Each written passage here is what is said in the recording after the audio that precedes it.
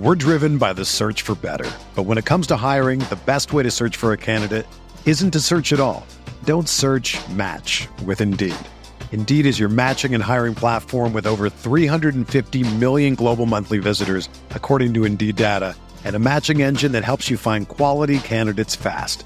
Ditch the busy work. Use Indeed for scheduling, screening, and messaging so you can connect with candidates faster.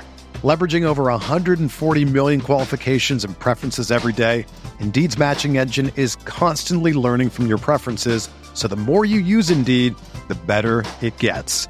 Join more than 3.5 million businesses worldwide that use Indeed to hire great talent fast. And listeners of this show will get a $75 sponsored job credit to get your jobs more visibility at Indeed.com/Blue Wire. Just go to Indeed.com/Blue Wire right now and support our show by saying that you heard about Indeed on this podcast. That's Indeed.com/Blue Wire. Terms and conditions apply. Need to hire? You need Indeed.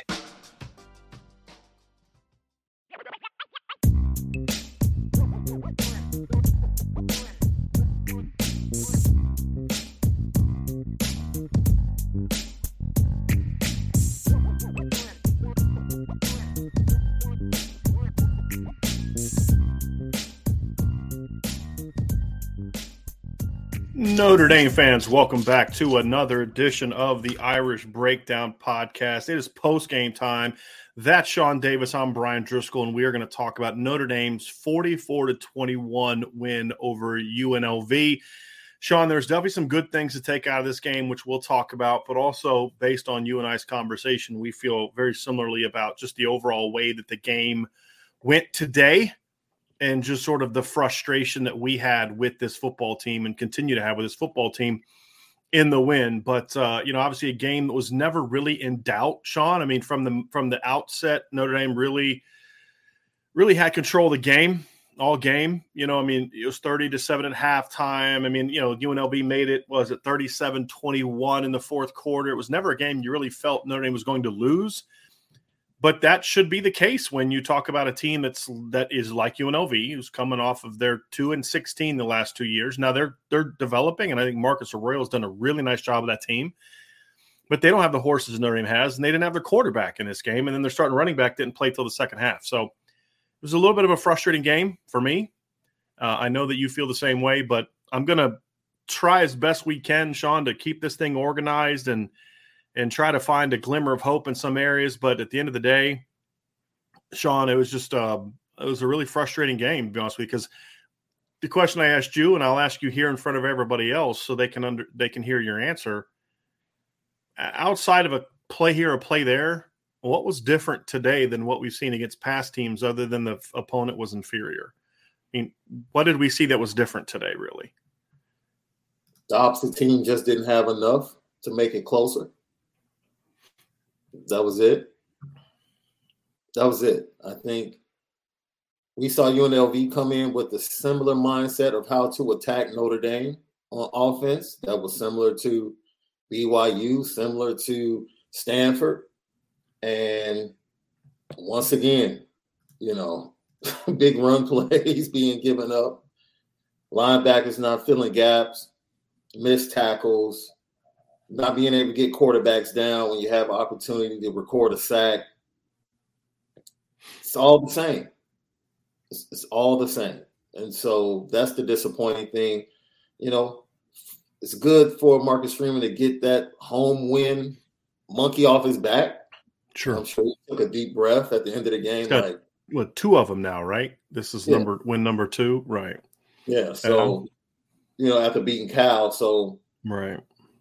We talked about it, and we were texting during the game, and I'll say this. I think the biggest takeaway for me is that Notre Dame can run the ball when they need to. The only difference is I think Marcus Freeman knows who his team is. I don't think that they have collectively figured out how to properly use this team. We're driven by the search for better. But when it comes to hiring, the best way to search for a candidate isn't to search at all. Don't search, match with Indeed. Indeed is your matching and hiring platform with over 350 million global monthly visitors, according to Indeed data, and a matching engine that helps you find quality candidates fast. Ditch the busy work. Use Indeed for scheduling, screening, and messaging so you can connect with candidates faster.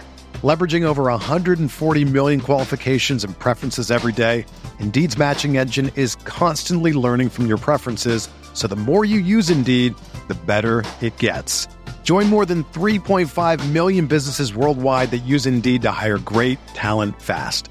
And listeners of this show will get a $75 sponsored job credit to get your jobs more visibility at Indeed.com/Blue Wire.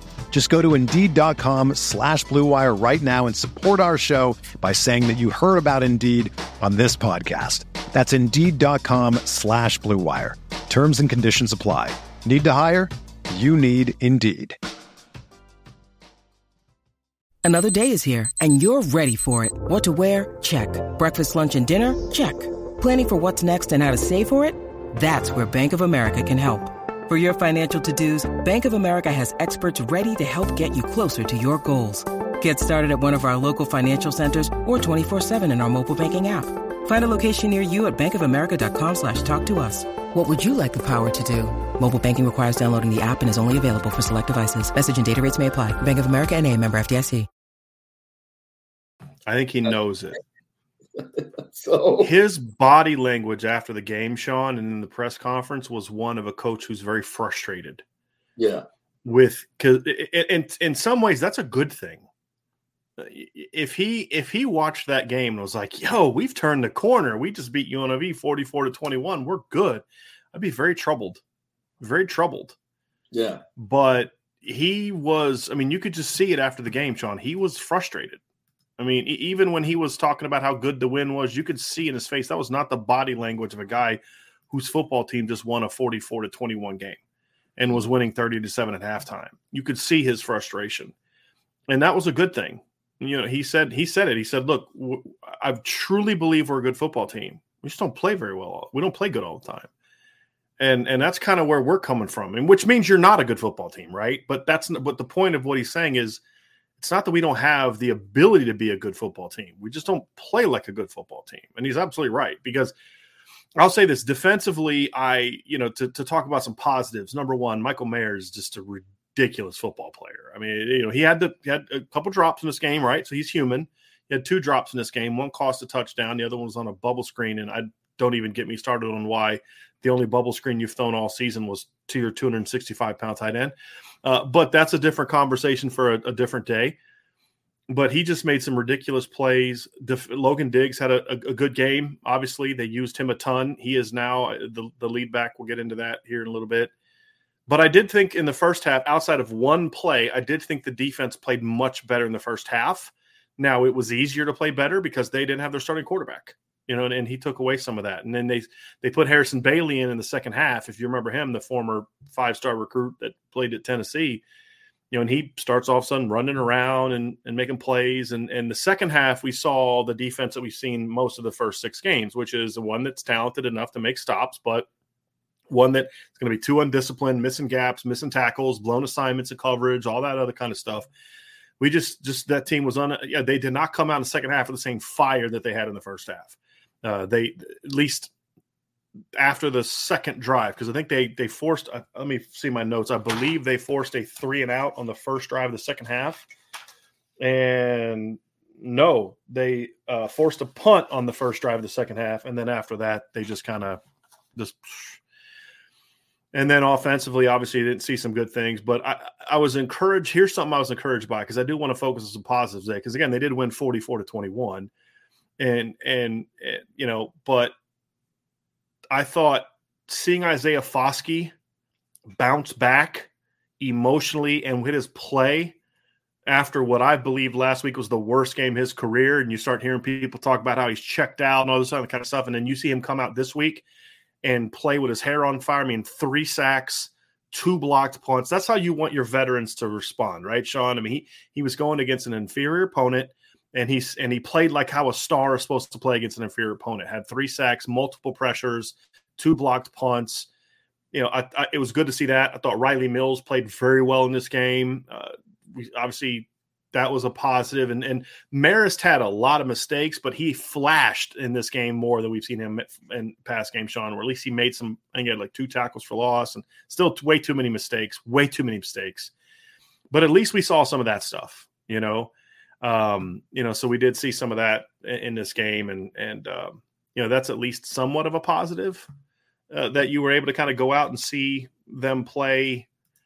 Some of those guys kind of come out and play in ways where you felt like, okay, at least you got him back playing at a high level. At least you got Foskey back playing at a high level. But there's still just too much. There's just too much with this football team that just frustrates you. And what today's game was, it was 44-21. And we'll do super chats at the end, but there's one I just got to pull up because I think this is how a lot of people seem to be feeling. Tyler Evans said with a super chat, and by the way, thank you, Tyler, for the super chat. But Tyler says this was the most disappointing 44-21 win, and the offensive game plan feels the same. And I give the UNLV running back Reese props. And he was definitely the best Reese out in the game today. There's no doubt about that. But you just kind of look at the game, and the frustrating thing about the defense, I'm going to stay on the defense for a second because I think at least that's a side of the ball that you could look at and say, for at least a portion of this game, I did think they played really well because the reality is the defense gave the offense a lot of opportunities in this game to really run this. I mean, Notre Dame in the first half, if my notes are correct, let me just check here real quick. Notre Dame had I think it was 6, but 1, 2, 3, 4, 5, 6 possessions in the first half where Notre Dame started a drive off in the opponent territory, in UNLV territory. And they scored 30 points, but honestly, they should have had over 50 at halftime. I mean, how do you go through 6 drives and you only score touchdowns on 2 of them? And, you look at it and you say it's just frustrating, and it's the same stuff over and over and over again. You're running nothing but a bunch of A-gap runs into crowded boxes and expecting to have success, and then you get silly comments like the offensive line's overrated or whatever. I don't know what people are watching half the time. It drives me nuts. But that's what happens when you call games like you called today. I mean, you talk about the first drive, and here's another thing that frustrates me. First drive of the game, offense comes out. They're moving the ball. They're going tempo.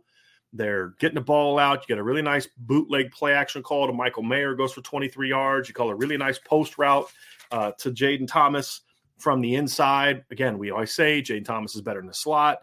He goes and makes a play, and you get a touchdown, and you're going tempo. You're not doing a lot of scan stuff on that drive. And then you go to the very next drive, and you're back to the scan, and you're back to slowing down the tempo, and you're back to going slow, and you're back to just doing the same old thing that you saw in past weeks, which kept the offense from getting any kind of momentum. And it allows the defense to continue to get lined up and get into looks. And it just blows my mind to see that. We see very little change from the run game. There's an outside zone, one play, a stretch, another play, and then that was it. It was just duo. We saw a little bit of inside zone in this game and counter. It's the same regurgitated run game that we saw in past weeks. And the only reason Notre Dame had the yards they had in this game, they ended up rushing for 223 yards in this game, but they only averaged 4.7 yards a carry. They would have had 225 yards if you would have taken away the knee at the end. But, you look at the 225 yards, and they were yards that you just got because your offensive line just was able to push UNLV around. They weren't, and I thought Logan Diggs ran hard. I thought Chris Terry ran hard. But the reality is that you just pushed around an inferior opponent. We said it during our week of prep for this game, Sean, is this is just not we liked a lot of the talent we saw on offense. They got Ricky White, the Michigan State transfer. Doug Brumfield's a good player who didn't play today. But there isn't that kind of talent on defense. 44 points. That means what you are is your San Jose State and Air Force. That's who you are if you're Notre Dame on offense. And so it's just a very frustrating thing because you watch it and you just see the things that happen: drop passes, false starts, missed throws, misreads, and all these things. This guy did that and that guy did that. But Sean, they're all hallmarks of a team who just isn't coached to play fundamentally sound football. They're all hallmarks of a team that's just not coached well. And the fact that you watched what your team did in recent weeks and then you just regurgitated the same game plan, because you know what's happened to BYU since they played Notre Dame? Their defense is getting annihilated by people. They got ripped up by Oregon. They got ripped up by Arkansas. Liberty ripped them up today. Notre Dame went for 28. Yeah. And I'm supposed to believe that Lorenzo Styles sucks all of a sudden, and Braden Lindsey they finally got him on the perimeter. We see 2 RPOs in the first half and easy 10, 11-yard gains, and then gone. It's like he just ran him like, I'll shut Driscoll up, and then stopped using them. And then to go into ice the game mode on drive numero uno of the second half was just like, okay, I'm done. I don't even know what else to say. Like, you have no heart. You don't coach with any heart if you're on offense, which means your players don't play with any heart. And I said to Sean Stiers before the game, I said, I watched them in pregame. I watched them come to us. I said, this team is they're just going through the motions, Sean. I thought the defense at least played a little fire in the first half, but you're just not going to beat teams when your offense just does what they do and refuses to change. And we'll get into specifics of, player production and lack thereof and all that. But I just don't see how you watch what you've done and come out against UNLV and with a couple minor tweaks. I mean, all they did was just a couple minor tweaks, Sean. That's it. Just a couple minor tweaks. Yeah. Instead of taking up what they were doing, throwing it up and putting it in the shredder and starting over. I mean, that would have been better. It's just like a buddy of mine texted me. He said to me again, he's like, look, man, I think your mom might be right. He's like, because if maybe he is doing this on purpose, because this is what someone would do if they were trying to tank this thing on purpose. I mean, and I don't know what else to say, and I don't believe that, but I'm running out of things to say to argue against that when people come at me with that, Sean, because I don't know how else to explain what we saw today on offense. 7 possessions in the first half that you started in UNLV territory, and you got 2 touchdowns.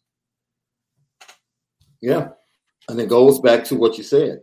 Even in the post game, Marcus Freeman was asked about the Mitchell Evans quarterback sneak, and he says, "Well, that's Tommy's creativity." No, it's not. He saw the Kansas City Chiefs do it 3 weeks ago. Like that's exactly. Tommy's not being creative. Exactly. There's nothing creative about that. And it's like, look, like you said, they just throw in a little tweak here or there. They go upbeat on the first drive and then go back to what they think is best.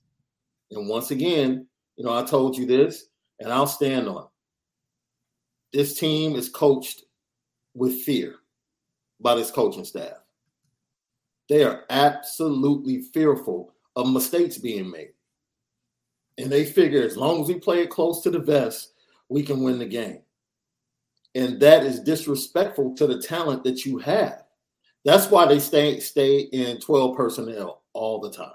All game. All the time. When their best formations come from 11 personnel. Where'd 21 go? Where'd 21 personnel go? Everyone else works well with 21. Notre Dame worked well with 21 against North Carolina and Cal. Where'd that go? Absolutely. And the reason they shut it down, you know why they shut it down. We talked about it. In my opinion, Drew Pine shouldn't have come back in the game after he got hit at the goal line. Put Steve Angeli in the game. Why would you expose that boy to more injury? Why would you do that? I'm glad the doctors took him in the tent. I'm sure he talked himself back on the field. Angeli was in that game. If you were going to play it close to the vest and run the ball, Angeli can do that. Because at that point in time, Drew hadn't played well, and he didn't play well after that. Mm-hmm. He didn't. Now, Michael Mayer dropped the pass that was right on the money. That should have been a touchdown. I'll put that on Michael Mayer. Other than that, Lorenzo Styles was wide open. Wide open on the corner route. Chris Tyree wide open running down the middle of the field. Braden Lindsey didn't have it on one of the third downs in the first quarter. He did not have a defensive back within 15 yards of him, and Drew Pine never looked at him through into almost triple coverage to Michael Mayer on third down. Man, on top of that, Braden Lindsey's wide open on the fly route. That's what I'm talking about. Yeah, it's exactly what I'm talking about. He threw the ball out of bounds. Oh, that one, yeah. I'm talking about another one. He went out the back of the end zone. And you have to say Tobias was open on the third down as well, and he just stared right at Mayer. Yeah. Same old. Yeah. It gets to a point now where we were talking, and I said, look, I don't want to come on this show and continue to bang and point out the negative things about this team. I refuse. Look, I'm not mentioning one, but there's a certain position on the defense side of the ball I refuse to even talk about today. That's why we're bringing Ryan into the show. If Ryan wants to talk about it, I'm not even touching him. I'm not touching him with a 10-foot pole because it's just at this point. Let me tell you something that I saw today. Brian, you were at the game. Ryan, maybe you saw it. Clemson, Syracuse in the third quarter. Cade Klubnik comes into the game, and they know that they have to play well around him in order to win this game. Yep. The starting right tackle gets 2 false starts. Hey, guess what happened to him, Brian? Guess what happened to him? Dabo said, bring your tail right over here. And he never saw the field again. Yep. And they went and won the game with the backup. Accountability. And anytime you keep watching people make the same mistakes over and over again, and there's no action or reaction to it from the coaching staff, what are we doing? I guess they didn't get the right look to get Tobias the ball today. Whatever look that was doesn't mean that he wasn't open. Well, he was open, but they didn't run him. They didn't put him in many positions where he was a featured receiver. He was open on a third down, and it just forced it to Mayer again into coverage. And here's the thing: is like now that's on Drew Pine, right? That's on Drew Pine. He's got to do better. But at some point in time, you ask yourself, what is this kid being taught that nothing changes week after week after week? Absolutely. Nothing changes for a junior. It's a start 5 now. I'm sorry. You should start saying more now. You're in start 5. And it just, but nothing changes. Nothing. And changes. so that, for me, that is what I'm watching moving forward, right? Because they'll find a way to stick around against Syracuse. Well, Sean, that was the best. That was the best part, man. As I was on the board and someone was like, "Oh, they're going to get killed by Syracuse. They're going to get killed by Clemson." So I'm like, no, they're not. They're going to be in the game, man. They're just going to let you down. You know, like it's just going to be one of those things where like, oh, wow, Notre Dame's matching because this is what Notre Dame is right now. Ready? This is what Notre Dame is. I'm going to play up to the really good teams. I'm going to play down to the bad teams. That's what Notre Dame is, man. Like Notre Dame has talent at the end of the day. Like that's coaching, right? That goes to coaching, right? You play up to your talent, play down to your talent. It's coaching. There's no ifs, ands, or buts about it, right? And, you know, when I point out, I don't care how Clemson won the game. I don't care if they were helped out by the refs. The point is a head coach who knew he had a freshman in the game and they couldn't afford silly mistakes was not about to allow a starter to be the reason that he put his freshman quarterback in a bad position. And he yanked them at the most important part of the game. Accountability, right? Because as a coach, correct me if I'm wrong, Ryan, I don't have, I guess I can, but if I'm a coach, I should be coaching everybody in my room to play on Saturday. Yeah, I don't know what's going to happen. You're the CEO, man. You're the overseer. Yeah, absolutely. Yep. I'm not coaching a freshman to say, well, you know, you just keep plugging away. We're expecting you to play next year. No, you're 2 injuries away from having to play. And if I'm not getting you ready, then that's a problem with me. Yeah. That's a problem with me. And you can't make those type of decisions unless you feel like, you know what, we got somebody behind you that'll play. We have somebody behind you that'll do what needs to be done. Sean, you can't make a change if you don't think there's a problem. Like that's the point. Sean, you saw it, man. There was like 2 minutes left in the third quarter, and they're like, all right, we're gonna go to duo all game now and just ride Logan Diggs when you're up by, what was it? At one point it was like 38-21 or something like that. I'm like, or 37-21. I'm like, buddy, you have you are playing against a team, because I don't even know if you guys talked about this before I hopped on. UNLV didn't have their starting quarterback. They didn't have their starting running back. They had one of their defenders. Yeah, and one of their linebackers was hurt too. You played against a team that is not very good, and they didn't have two of their best offensive players and their best one of their better linebackers. Yeah. And you were just like, nope, hang around with this. Hang around. Stay in, like, we'll keep you in this football game. It was demoralizing to watch, man. Like, I'm watching this game, and I'm like, wow, at one point you're up 30-7. Right? You're up 30-7. And I'm like, this is not fun, man. Like, this is not good football. There's no growth. And Brian, we talked about this all week, man. Like, and it came out to fruition, right? It's like you won a game 44 to 14, or sorry, 44-21. And it, like, at one point you were like, oh, maybe, this game could be 40 something to whatever. And it didn't feel like there was no positivity to it, because you're like, nothing here has changed. Like, everything's exactly the same. This is a stagnant football team right now. This is stagnant, man. There's no growth. And at some point you have to be like, what is going to elicit a change? Because right now, I don't know what's going to make something change. I mean, Sean, is it going to take getting blown out against Clemson? Because, like, Brian, we were just talking about it. I know what this Notre Dame team is going to do. They're going to go into Clemson. They're going to play Syracuse. They're going to play all these good teams that they have coming up. And it's going to be a good football game. And they're going to come out just a little short. And you're going to talk yourself into, just a couple changes. Even though it's not. They're going to win one of them, guys. They're going to win one of them. Probably. And again, that's what's going to happen, because they're going to show up to play emotionally in that game, and they're going to win one of them. Mm-hmm. And it's just going to mask the issues that exist. And look, and I get some people are going to be frustrated by the tenor of our show. I get that. I understand. And I sympathize with you. Yeah, guys, they won 44-21. Why are you guys not happy? It's exactly what we always talk about, though, right? This is how the first half of this game, fellas, to me was a perfect example of what I say and what we all talk about, which is why process is so more important than results, because the results were they were up 30-7, but you watched it and you're like, that's just because UNLV is really bad right now. They don't have their quarterback. They're the Notre Dame defense played well outside of one play, right? I thought they played well. They made some minor changes and tweaks.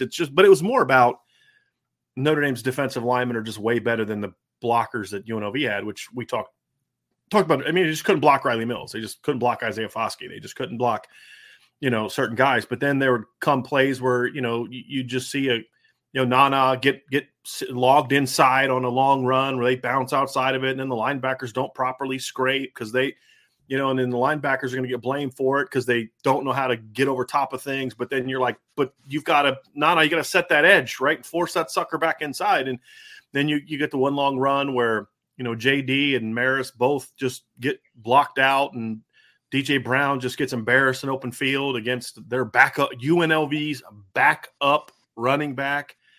But then they just overwhelmed them the rest of the way. But there was never a point in time you're like, okay, they're doing something different, and that was sort of the frustrating thing for me, guys, is we didn't really see a whole lot different. I thought JD Bertrand had more positive snaps in this game than he's had in recent games. But then there's still those big mistakes that you're just like, dude, how are you, a senior and a returning tackler, still making these same mistakes? And it's frustrating. And then, like you said, nothing changes. Dabo benches the starting quarterback, and as you said, Sean, the right tackle in that game. And look what happened when they did that. This team went out, they responded. They went out and responded and ended up beating a good Syracuse team. And Notre Dame just continues to trot out the same dudes over and over and over again, making the same mistakes over and over and over again. You're going to tell me you trust Lorenzo Styles right now more than you trust Tobias Merriweather or Deion Colsey? Why? What has he done?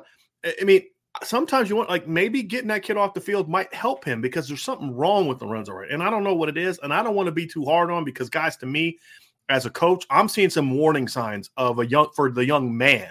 Forget the football part of it for a second. I'm wanting to pull him in and have a talk. If I'm as a receivers coach and I'm the offensive coordinator head coach, I'm pulling him into my office on Monday, and we're not talking football at first. Man, talk to me. What's going on with you? Because that's not you, but there's just body language from him that tells me there's something more to this than just him losing confidence from a football standpoint. So I want to be honest about that first. But then from a football standpoint, he's not playing well. And, part of it is, maybe frustration because he's not getting the ball. But then when you do get the ball, you drop it on third down. So this wasn't all on Drew Pine. That was right in the hands. I was going to say, that was one of Drew's best balls of the day, man, on that over route. Like, he had him right in the chest. Hey, guys, Michael Mayer was open on that play. Did y'all see that? Mayer was open, and he still went to Lorenzo. And then you say, why does he always lock in on Mayer? Well, he tried going to somebody else early, and the dude drops the ball on third down. And it's just like it's frustrating. So, I get why some people might be frustrated by our tenor, but, y'all, I saw the same stuff today, game plan-wise, schematically, mistakes that we saw last week. Just UNLV's not very good on they're really bad on defense. Well, Brian, go ahead, Brian. Oh, no, I was just going to say, Brian, we talked about it when you had to hop off for a second. It's just like before the end of the third quarter and then definitely all the way through the fourth quarter, it was just like, let's just run duo all day and get out of this football game. I'm like, buddy, you didn't fix anything. Like, nothing happens. Like, I understand that there's like a madness spectrum of like, hey, things aren't working right now, right? At one point, Drew was like 9 of 20 passing. Like, the passing game is just not working. But this is the game where like you fix some of that, right? Like, you take chances. And this was a game where I felt like when it was kind of down the stretch, they were just kind of like, nope, complacency. Let's just get out of here. And that's like, again. And if you're going to do that, put Steve Angeli in the game. Exactly. If you're just going to run the ball and get out of the game, put Steve Angeli in the game. Because, and I'm not talking about bench and Drew. I'm talking about the kid was hurt. You're blowing this team out, and you're just going to run the ball. Why not put 18 in the game and let him get some experience? He came in and handed the ball off a couple times. It just – you're now 7 games in. You just played UNLV, and you were unable to play in a way that allowed you to get your young guys into the game and get them some experience. 7 games in, and with Marshall, a bad Stanford team, and UNLV on your schedule, you have yet to have a game, because you lost 2 of those games, where you've been able to get your backup guys into the game and get them some playing time. Guys, it's getting to the point where it's embarrassing. And I got to tell you, it was so telling seeing Marcus Freeman's body language after the game. I'm talking, forget just in the press conference. Watch him when they were singing the alma mater. I was not a happy guy. Not a happy guy. Because I think he sees it. He sees it. And, people are like, oh, well, Freeman's making Reese do that. I'm curious where that's coming from all of a sudden. I'm like, if he was making him do that, then why is he so pissed? So, there's a difference between saying, hey, I want you to run the ball, and I want you to have the most uncreative, unimaginative, easy-to-defend run game in the history of college football. Those things are not the same. Yes, Marcus Freeman wants this team to run the football, as he should. Have you seen the offensive line and the running backs and the tight end that they have? This should be a team that runs the football effectively. But it doesn't mean that 99% of your runs are A-gap runs. Which is just – do you think Marcus Freeman's walking in there saying, hey, look, I know Chris Tyree is really fast, but I'd like for you to use him the same way we would have used Jerome Bettis if he was here.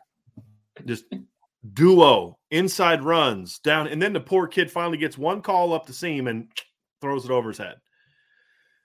So, Now, this is the thing. It's frustrating.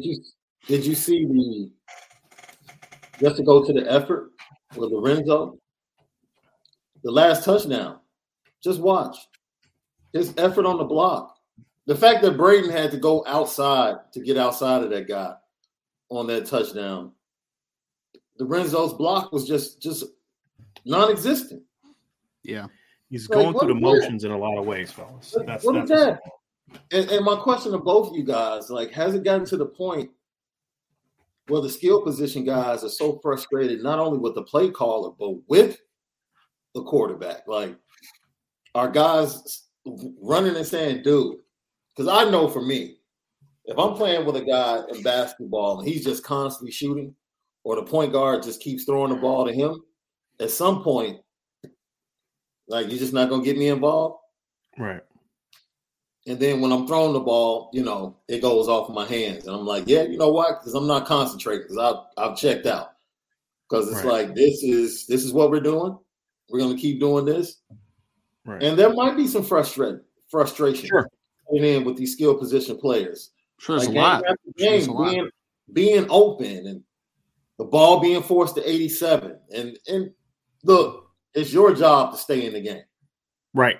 Right? As a player, it's your job to stay in the game, but it's also the job of the coordinator and the quarterback to keep you in the game or to help you. I mean, the coaches need to keep you locked in, man. Like, that's part of their job. They need to keep you engaged. You got that right. You got that post route to Jaden Thomas early in the game, and it's like, okay, where was stuff like that the rest of the game? I mean, there's different ways to get to that stuff, which was there. I mean, look, there's some things to build on. Obviously, Logan Diggs is a good back, and we liked what we saw from him today. You saw the shots down the field again, couple anyway. You saw a couple RPOs. It's like, okay, it's in the offense and it worked. Like, why is the stuff that work they go away from so quickly? Like, you see a stretch play to Chris Tyree goes for 8 easy yards, and then it's like the rest of the game we don't see it again.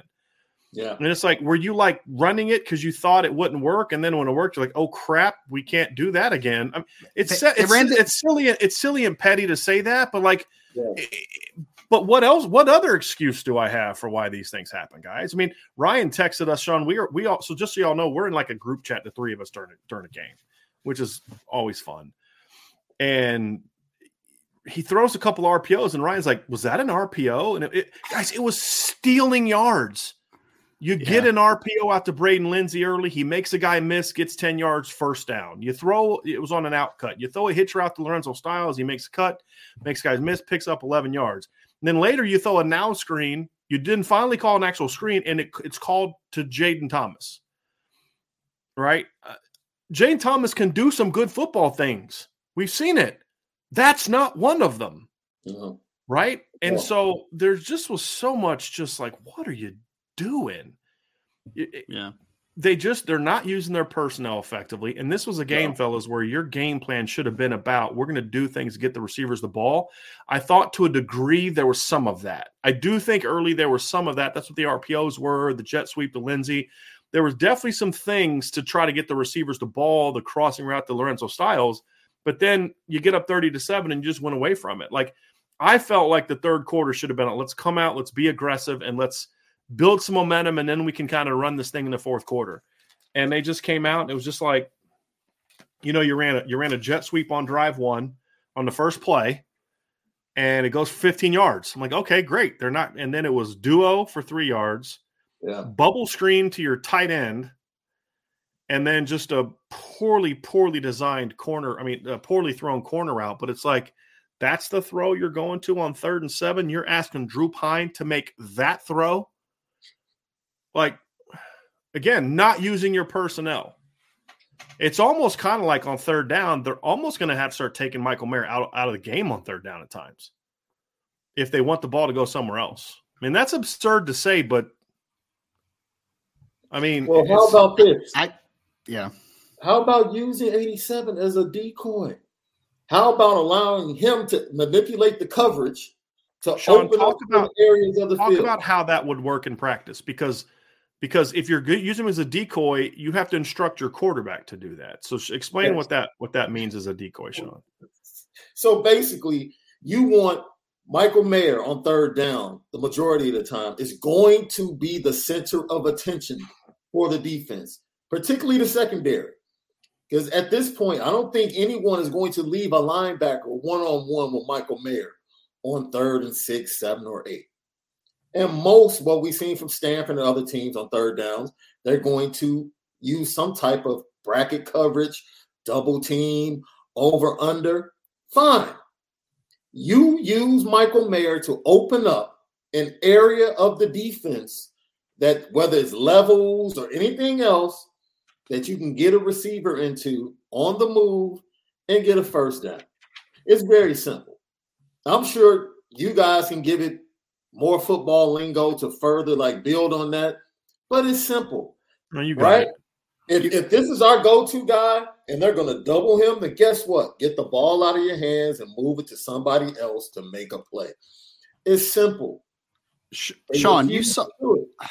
Sorry, I didn't mean to cut you off, Sean. I was just thinking about like that seam ball that Michael Mayer made that incredible catch on, right? Yeah. If you do that seam play again, except you bring a inside breaking route right underneath of him, it's going to be wide open. Because now they're like, oh, Mayer can make a play down the seam. Now, yes, it's going to be wide open. That was I still don't know how he caught it.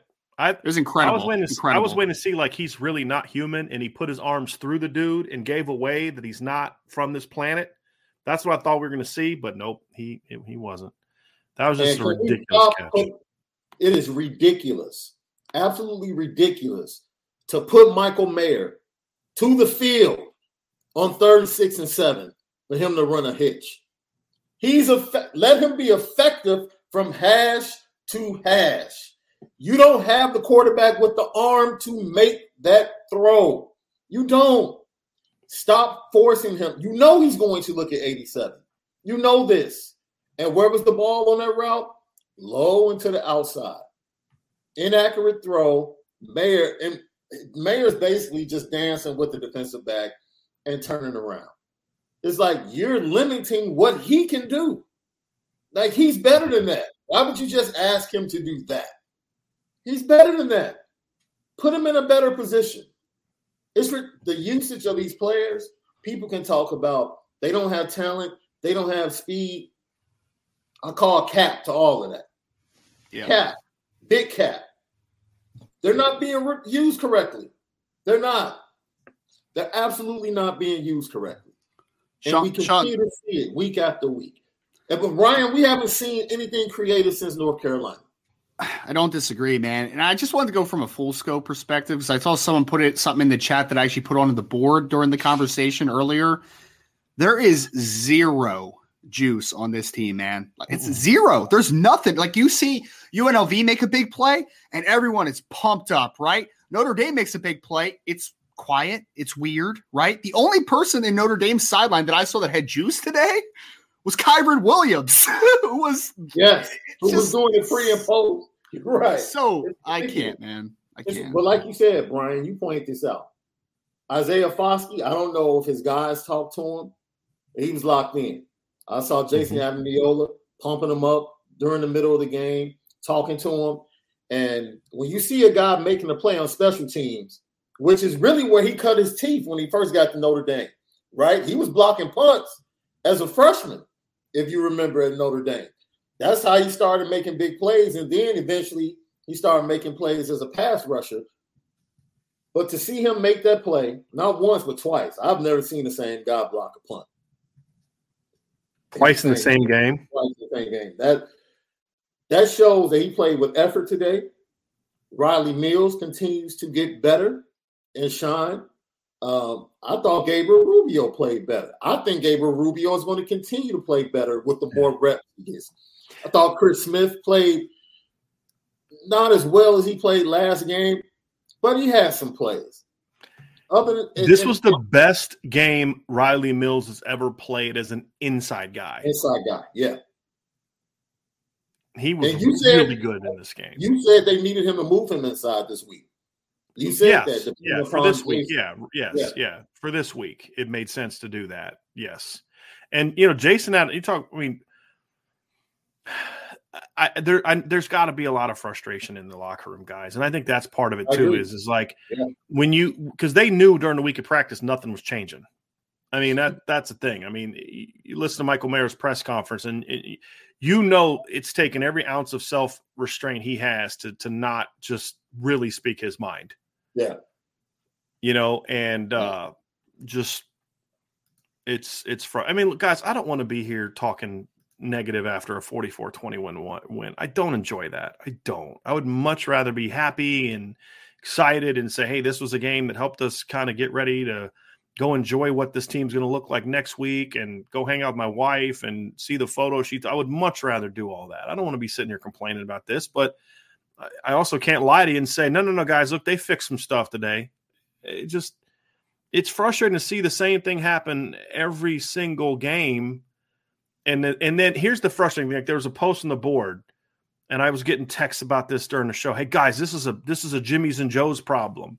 And my response is that's the same bull crap people told me in 2016.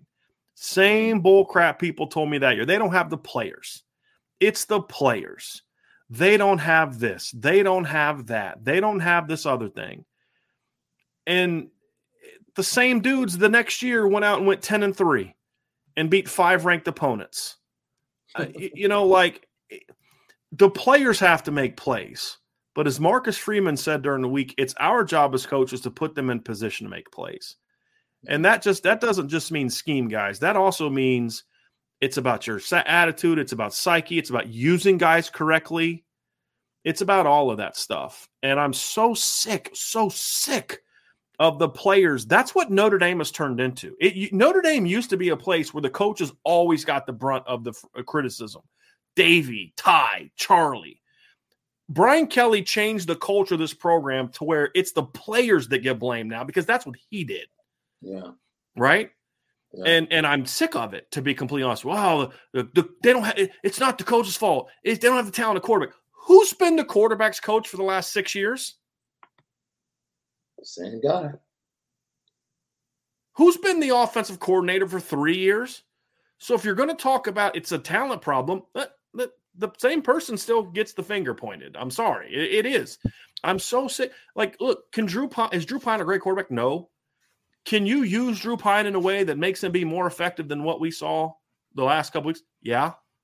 Yep. I mean, when you were running a game plan where your running backs were a big part of your game plan, Drew looked like he could rip up anybody.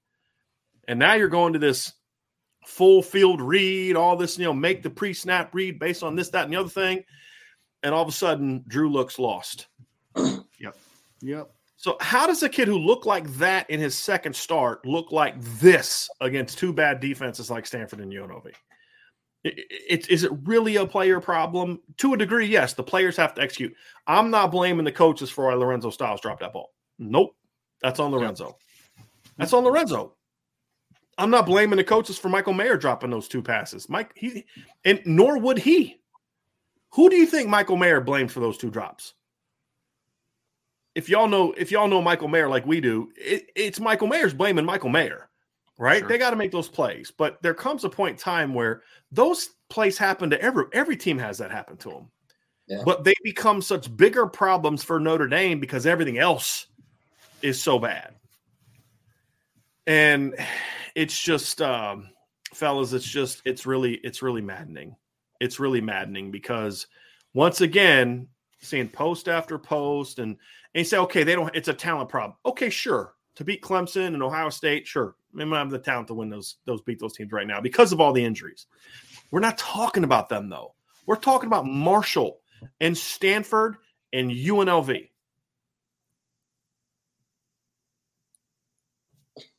What are we talking about here? It's ridiculous. And it's so funny because you look around college football and you see RPOs.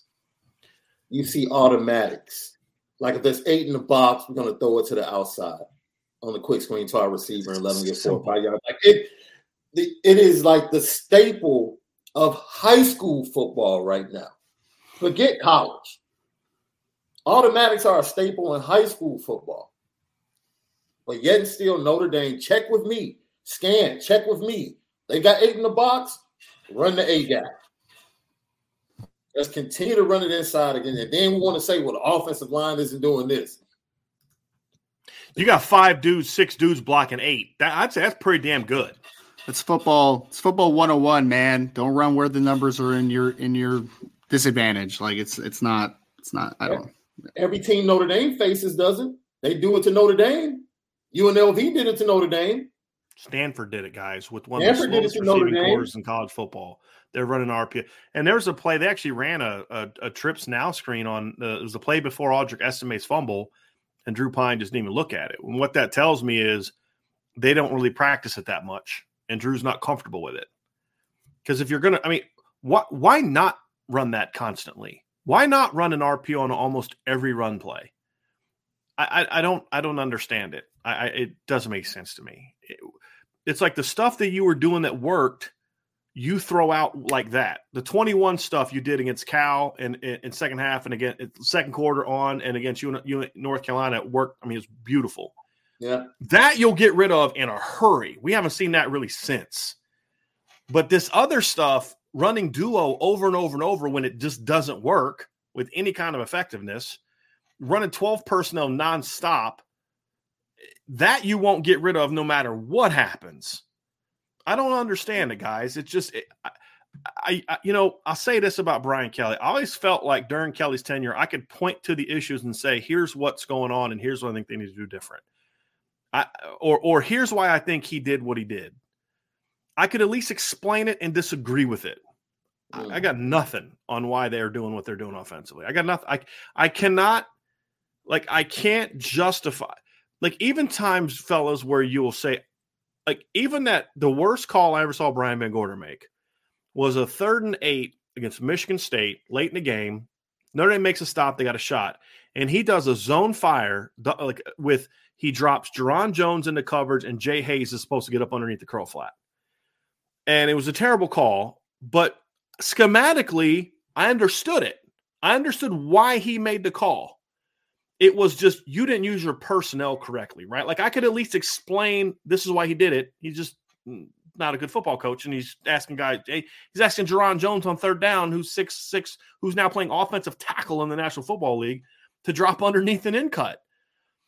I can't explain this. I can't explain why they're doing what they're doing. I've got no answers, and that's frustrating for me. But so I can only imagine how frustrating it is for the players. And so it's frustrating to see it. Sean, you're muted. I like Logan Diggs, what he did today. Ran hard. Kid ran hard. Whether or not he should be carrying the ball, 28 times? 28 for 130? I'll take it. And the reason why he ran the ball 28 times is because, you know what? They said, Aldrick, just take a seat today. Like another fumble, can't have it. This is worse. Is there any chance the poor offense is because Marcus Freeman keeps running to be a power running team? Okay, I'm so tired of hearing this, Jim, and please just bear with me my frustration. Listen, Marcus Freeman is not mandating that they only run A-gap runs. Does Marcus Freeman say we're going to be a running football team? Yes. Just like Brian Kelly did in 2017. But that doesn't mean that you're mandating you're running these particular plays. Do you really think Marcus Freeman is going in there and saying we're going to run these plays, and that's it? Do you all really think that? Is that what we've come to now? That we're now going to say it's Marcus Freeman's fault that this is the lack of creativity we've seen, that the most creative thing you've done in the run game last month is put your freaking backup tight end under center? Really? Right? Like, Tommy Reese has no say whatsoever. Marcus Freeman's on the headset. Run duo again. Coach, I've run on buck sweep. Run duo again. Coach, we haven't run outside in 3 months. Run it inside. A-gap only. I mean, come on, y'all. I mean, right? I mean, let's use our heads a little bit on this one, right? I mean, it's frustrating, fellows. I really don't get it. I really don't get it. I don't understand it. I really don't. I really don't. Not fair. At some point, you know me, I've been saying all season, some of these players have to take some accountability. Sure. For drop passes, missed opportunities, going back to Ohio State and Marshall. I felt like Tyler had opportunities for big plays that he missed. Mm-hmm. Right? That's not on Tommy, that's on Tyler Butler. But at some point, as a coach, you got to look yourself in the mirror, sitting at 4-3 and say, I have been unfair to my players. I have been unfair to this offensive line to constantly ask them to do their job at a deficit or facing a deficit. I'm being unfair. I'm being unfair to Jaden Thomas, asking him to run this screen when he's not a catch and make you miss guy. The same way he got stood up on the goal line is the same way he got stood up by the UNLV DB in space. But I put him there. The screen of Michael Mayer, that's me. I put him there. It worked. But it probably would have been a lot better if I had got somebody else involved in the game, like one of the other receivers.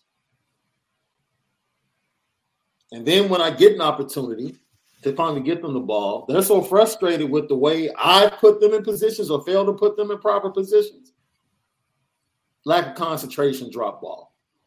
Still not his fault because the player needs to be locked in. But like we said, that's the job of the coach with the game plan to make sure that he keeps his players locked in. They have failed these players from a coaching standpoint because these players collectively at this point, now I'm speaking from a talent standpoint, they deserve to be a 6-1 football team from a talent standpoint. From a coaching and effort standpoint, they're a 4-3 team. Yeah. But they deserve to be better because they're better than the rosters they faced other than Ohio State. Right. And this is the thing, bro. It's not even close. You can't talk to me about talent being the issue when we're talking about Stanford, Marshall, and UNLV. You can't. No.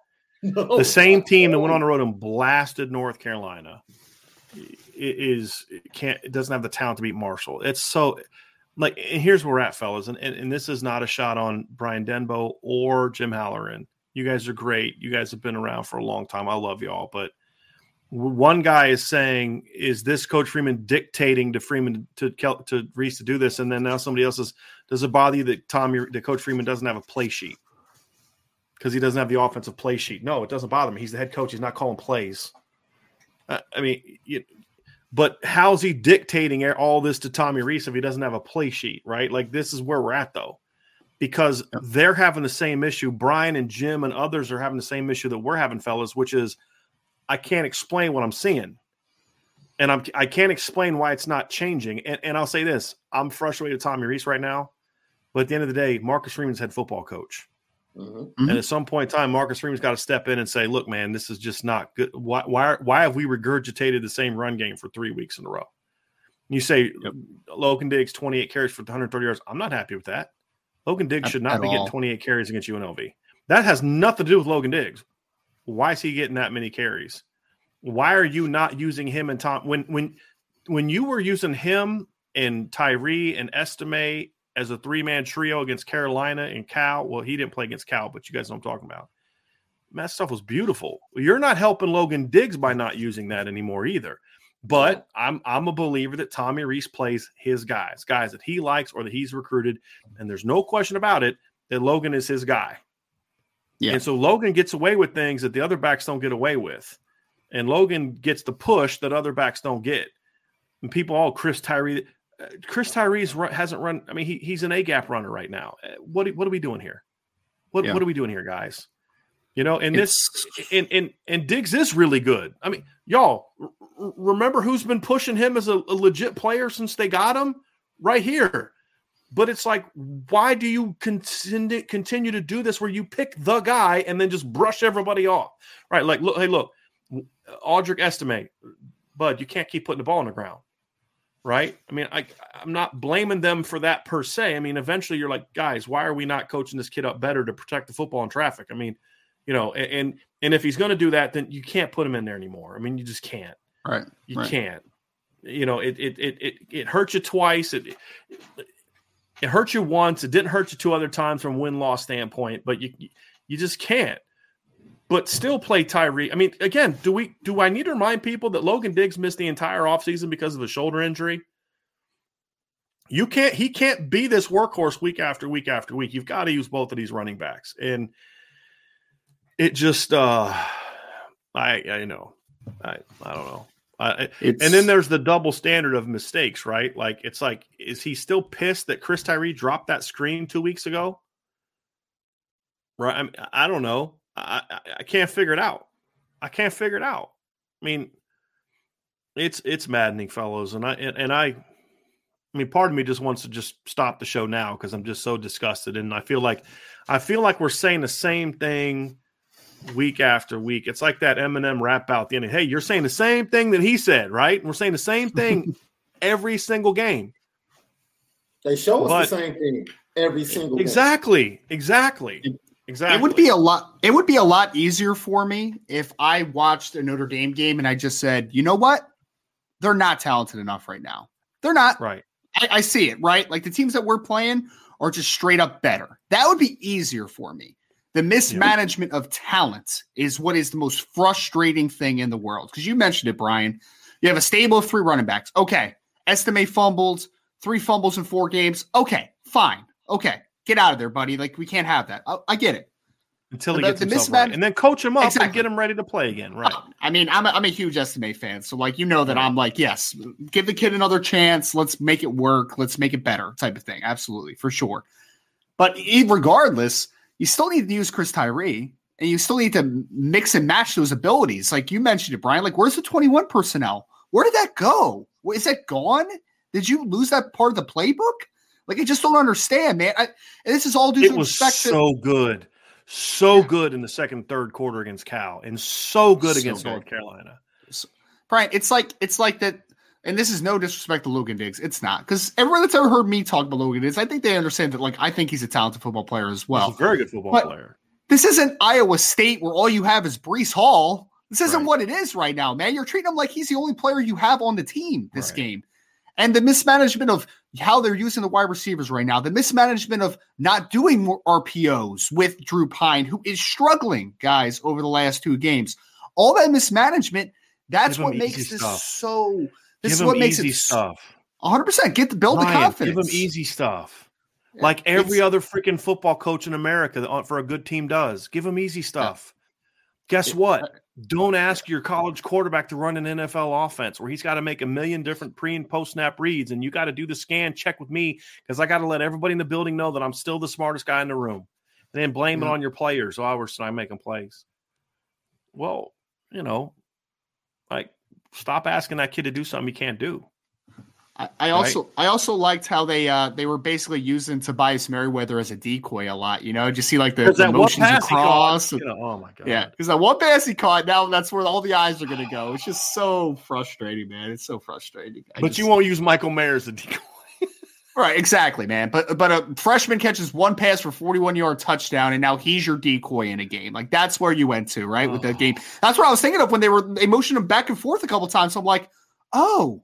Like, he made one nice catch this season. And, like, yeah, Tobias should be playing every snap, just about, right? But, like, how is that how you're managing your offense right now? And, again, Sean, like, I go back to it, man. I could handle this disappointment right now if Notre Dame's guys just weren't good, if they weren't talented. Like, I could handle this, man. I could be real with myself. Ryan, I can't. I'm going to interrupt you because I need to say this. Yeah. It would be better for us if that was true. Like, from a business standpoint, from a pure business standpoint, I got my 2 recruiting guys right here above me. It would be better for us business-wise if we could sit here before you and say, guys, look, they're just not. Now, the quarterback room is not as good as it should be, and we've talked about that incessantly for years, okay? Because you didn't recruit well, and then you chased other guys out, whatever. But it would be easy for us and smart for us business-wise to really lean into it's the talent issue, because now that the season's what it is, people are unsubscribing, right? Dropping from the message boards, not listening to the shows. It's costing us money. It would be smart business-wise for me to say it's a talent problem, it's a recruiting problem. Hey, Ryan, I want you to start writing a mess of recruiting articles because that's what we have to sell to get people interested again. It's selling that what's next thing. Right? Business-wise, that would make sense. But it would also be a lie because it's not a talent problem. Now, does that mean the roster is as good as it needs to be? No. Is the roster perfect? No. Does the roster need to get better? Yes. But that was true going into the season when you were a preseason top 10 team. The reality is, fellas, we're talking about not having the talent against Marshall, Stanford, and UNLV. That's what we're talking about here. It's not talent. It's not player talent. Does Drew Pine need to play better? Yeah. Then put him in position to be more effective. And if he's not, then maybe you make a change. But I don't think you bench a kid who you're not giving a chance to be as successful as he needs to be. Well, he didn't make this read, that read. Stop asking him to make full field reads. It's not hard. Stop the scan where he's got to come up and you're letting defenses move around and get disguise coverages and drop and do all this stuff. Why? Because it's taking you forever. Go look at how Drew Pine looked on the first drive of the game when you weren't running scan, when you were actually going with a little bit of pace and tempo. Look how he looked then. Right? When you're going off of a script where he was comfortable with what he was seeing and what he was reading, and he made beautiful throws and reads. Bam, bam, bam, touchdown. And then you went away from it because you got to prove to everybody how smart you are. Right? And look, that's on Coach Reese and Coach Freeman, because at some point in time, look, if Brian Kelly was the head coach right now, we'd be hammering Brian Kelly, because we'd say, hey, you're the head coach. You're the one that's not stepping in and changing these things. And it's the same thing that's true for Marcus Freeman. Right? I know I'm not a big fan. I'm not talking about firing people. I'm not having that conversation. I'm talking about sitting down and saying, hey, this isn't good enough. This is going to have to change.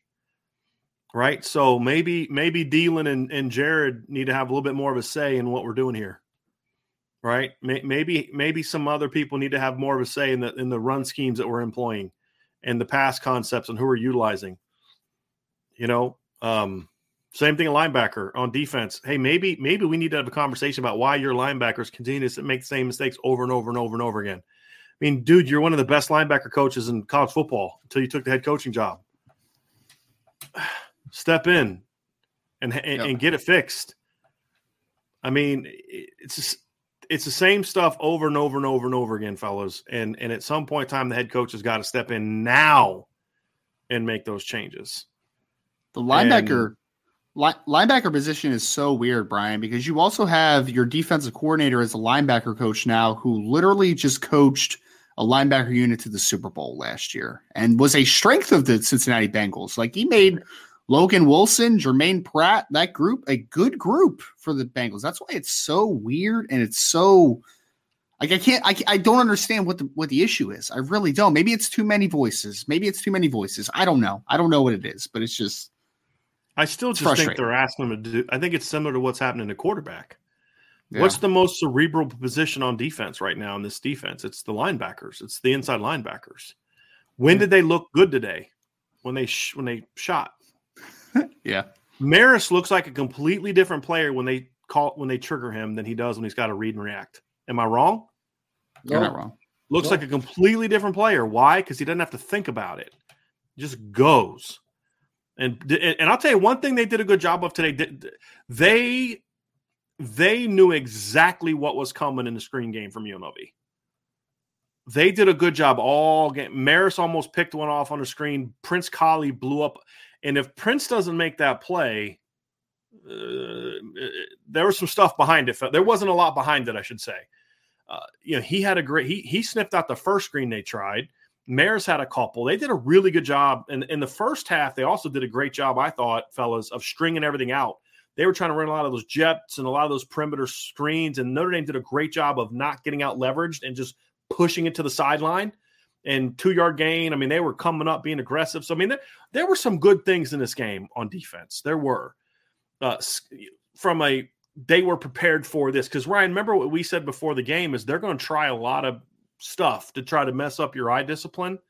First half, I thought the defense was ready for that. The defensive problem today was a lack of focus. You didn't go into the second half with the same focus you had in the first half. You tackled great in the first half. Second half, you look like you did the last couple weeks, right? That is a lack of focus, a lack of leadership top down. That's got to change, right? But I still felt like at least this week, because what did he do in the first half? He was triggering the linebackers a lot more, and they were playing much better. And then when you went away from it, there we go. We're back to that again. Yeah. So, but hey, can we say one thing? Brian Mason deserves a pay raise because he has been really good this year. Got 2 blocks today. I mean, the special teams gave Notre Dame – we said the defense, right? But the special teams played a role in this too. 3 possessions in the first half. Notre Dame got the ball in UNLV territory because of the special teams capping off a good defensive series. You had the 2 block punts by Foskey. You had the punt return. And then after that, you had the short punt return because the guy was so afraid of getting another one blocked that he kicks it and Brandon Joseph runs it back into Notre Dame territory. When you have 7 possessions that start in the opponent's side of the field, and I'm talking, guys, I'm not talking like 6 at the 49-yard line. 44, 43, 32, 20, 19, 42. Like I stopped counting after a while because I just was so frustrated. But you had possession start at the 19, the 20, the 32, and on those 3 drives, they got a touchdown, a field goal, and a field goal. You know, I mean, it's frustrating. It really is frustrating, fellas. We talked about it in the chat, man. Hats off to Brian Mason. I mean, it's creative too, man. Like it doesn't look the same every time too, which is what makes it so impressive. I mean, what's that, the 4th block punt on the season now, right? I mean, he's doing a tremendous job. Yeah. Brandon Joseph, one of the best days he's had as a punt returner. I mean, it was good stuff. Good stuff from Brian Mason today as a coach. Really good job. And you know what he's doing? He's going letting athletes be athletes. Letting athletes be athletes. He's adjusting. And he's aggressive. Yes. He's aggressive. That's the thing I like. He's going to go after you. And he's coaching, guys. He's coaching. Yeah. Yeah. Imagine that. Imagine that. I got some dudes that can run a little bit. Let me take advantage of them. I think to your point, Sean, you talked about how the coaches are coaching scared. Yeah. I don't know if I think that's true on defense. I do think that's true to a degree on offense. I think the defense, to me, and push back on me if you disagree with this, I still feel like he's kind of got it in his head like this stuff will work. We just got to keep at it because eventually they'll figure it out. And I don't like that. I really can't stand that. Yeah. And I think that's the issue. But I actually thought in the first half, Al Golden was aggressive. I mean, we saw Tariq Bracy come on a nickel fire. We haven't seen that all year. He came free. I mean, they forced an errant throw. We saw some really. I thought we saw more. We saw some stunts today because, like in the past, they just do that like double inside fire, which it's like okay. Eventually, it's like, you got anything else in your Rolodex there, buddy? But today we saw that. We saw a play where they did a full line slant and brought a Mike and a nickel off the edge. They were doing more line games today. I thought in the first half, they were very aggressive, and I thought they played well because, again, your linebackers were just Maris, just go, right? What were the plays Maris didn't look good? The 70-some-yard run where he's reading, reacting, and then the option play, which they looked woefully unprepared for. It's a good call by UNLV. It was. But, I mean, I actually liked what I saw from the first half, from the defensive game plan. But then in the second half, they kind of went away from it, and it was just like, okay, here we go again. And you lost contain. It was a lack of focus is what I thought. To me, that can be fixed. That can be fixed. But it just, and then I was so glad they called off that targeting on J.D. Bertrand because I'm like, what is it? What is he supposed – what could he have done different on that play? What could he probably take the kid's knee out? I mean, what could he have done different? React better. I again saw someone either on the board or on Twitter, Brian, that was like, "Oh, someone teach JD how to." I'm like, that wasn't JD's fault, man. Like, what was he going to do? Different on that play, not on the tackle, not on the tackle, but you're talking about what he did afterwards. Yeah. No, I'm talking about during the play. If you watch as the quarterback is moving to his left, away from the strong hand, he's stuck. Oh, you mean react better, meaning break it up instead of I got you. You should have been there to break it up. That's the whole thing. I thought you were saying like him getting up and being excited is what brought. I get what you're saying. I get what you're saying. That makes sense. React. I felt like he reacted late to the quarterback run that got it down to the one. Like when you see him break contain, go. I wonder if this is starting to be a thing too, guys. Could be, because there was no reason that should have been.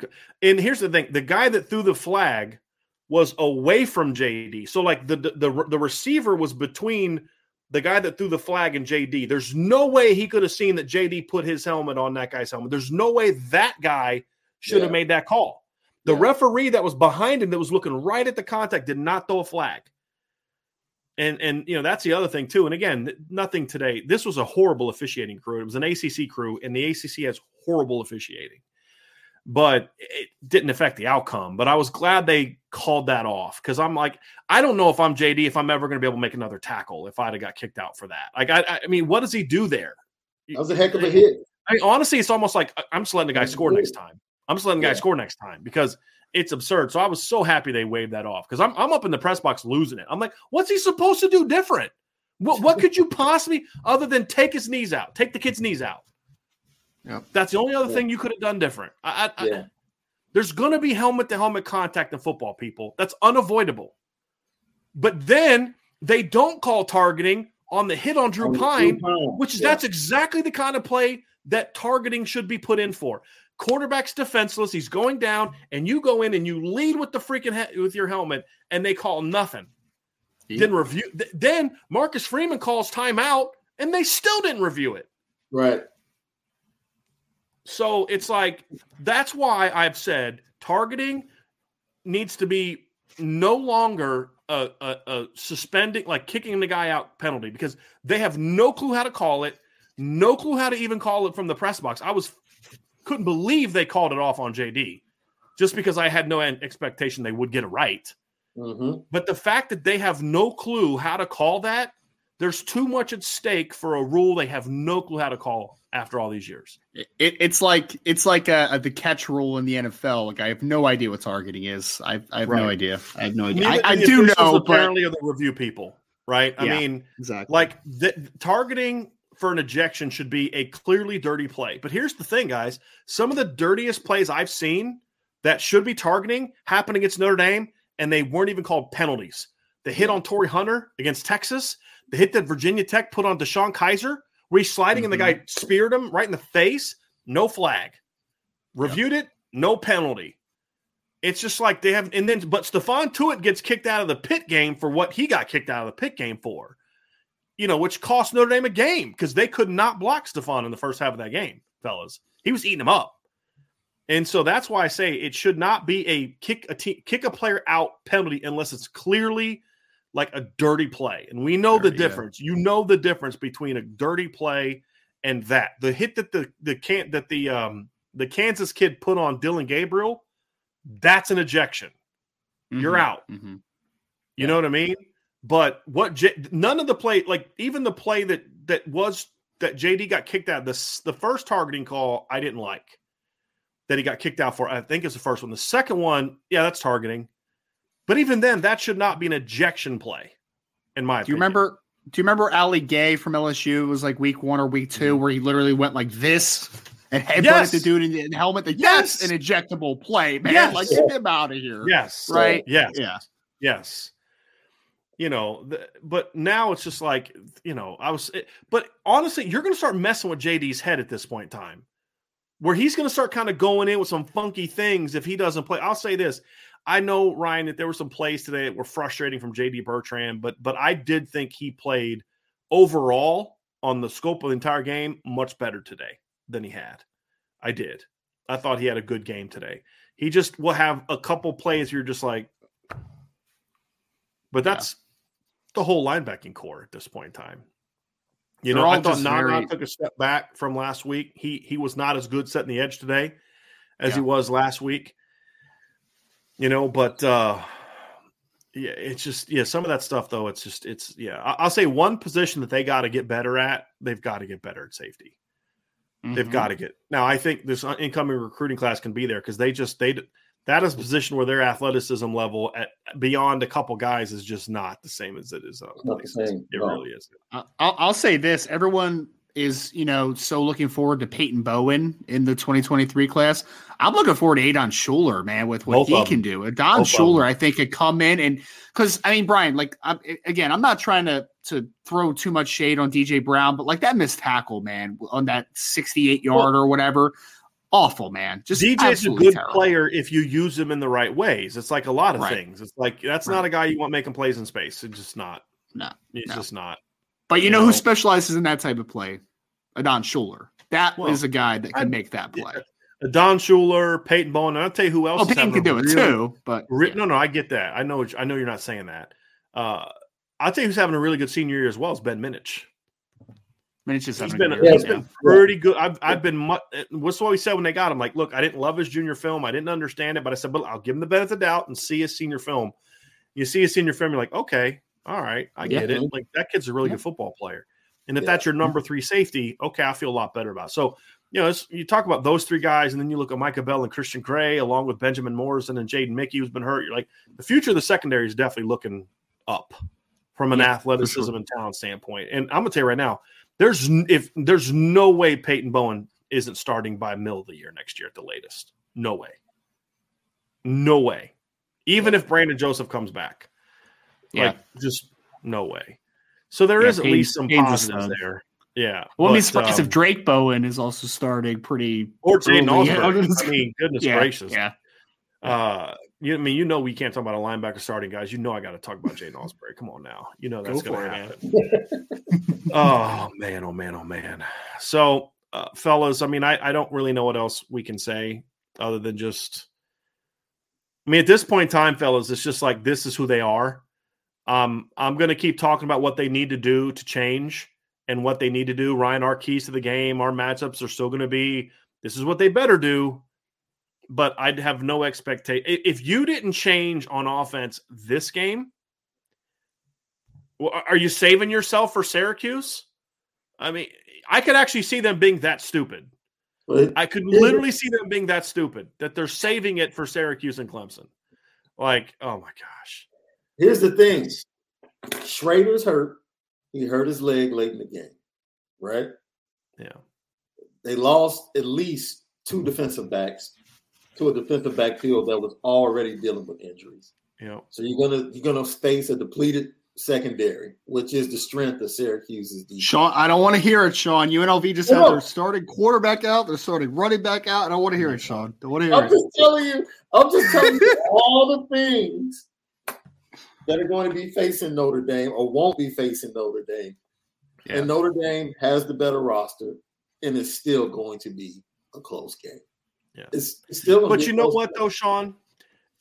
It would not shock me at all if Notre Dame goes on the road next week and just smacks Syracuse. Boat races them, yeah. It wouldn't shock me at all. They should. They should. But this is the game that you don't need to get motivated for. Like the North Carolina, guys, the second best team that they played this year after Ohio State, they beat the crap out of. Yeah. It should have been 62-17. Like, they played better against 6-1 North Carolina than they did Stanford and Marshall and UNLV. And they'll be away. They'll be away from South Bend next weekend too. Drew Pine's good enough to rip up North Carolina, but he can't rip up UNLV. And I'm supposed to believe that's a player problem? Give me a break. Come on. Give me a break. He went 10 of 11 in the second half against Cal, probably the second best defense Notre Dame's played this year. But he can't complete 50% of his passes against UNLV. And I'm supposed to think that's because Drew Pine's just not good. Bull. I'm so sick of players getting thrown under the bus in this program, not by this head coach. But that's the culture that has been created by the previous head coach. Blame the players. Blame Drew Pine for why he's being asked to run an offense like that's more complex than the one CJ Stroud runs. Think about that. And when we say complex, it's not that they're running a million pass concepts. The complexity is how much he has to think about on these plays. Pre-snap, post-snap, all that kind of stuff. It's ridiculous. Is Drew Pine a great quarterback? No. I've said all along, Tyler Buchner was their best quarterback, and it wasn't close. Right? But they did the same thing with him. I was watching film. Remember that highlight thing that I put together before the season on the board? And I'm thinking, we never saw that Tyler Buchner in the 2 games he played this year. Never, ever. Nope. Ever.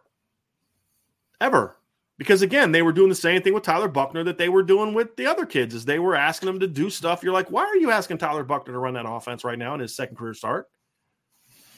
And then you're wondering why he's not sure of where to go with football. What are you doing? Frustrating. I can't wait for you guys to watch the film on this one. Oh, my gosh, yeah. Seems like I say that every week.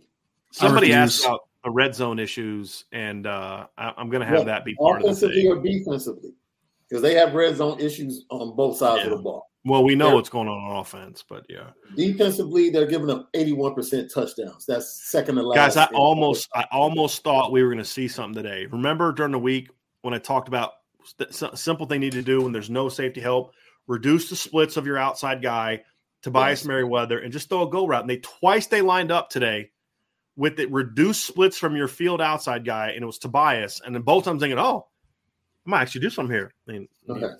Nothing. Can we give Tobias an actual chance in the end zone of that one? What was it, just like a drag across the end zone? Oh, yeah, he was open. He just threw him a freaking fastball.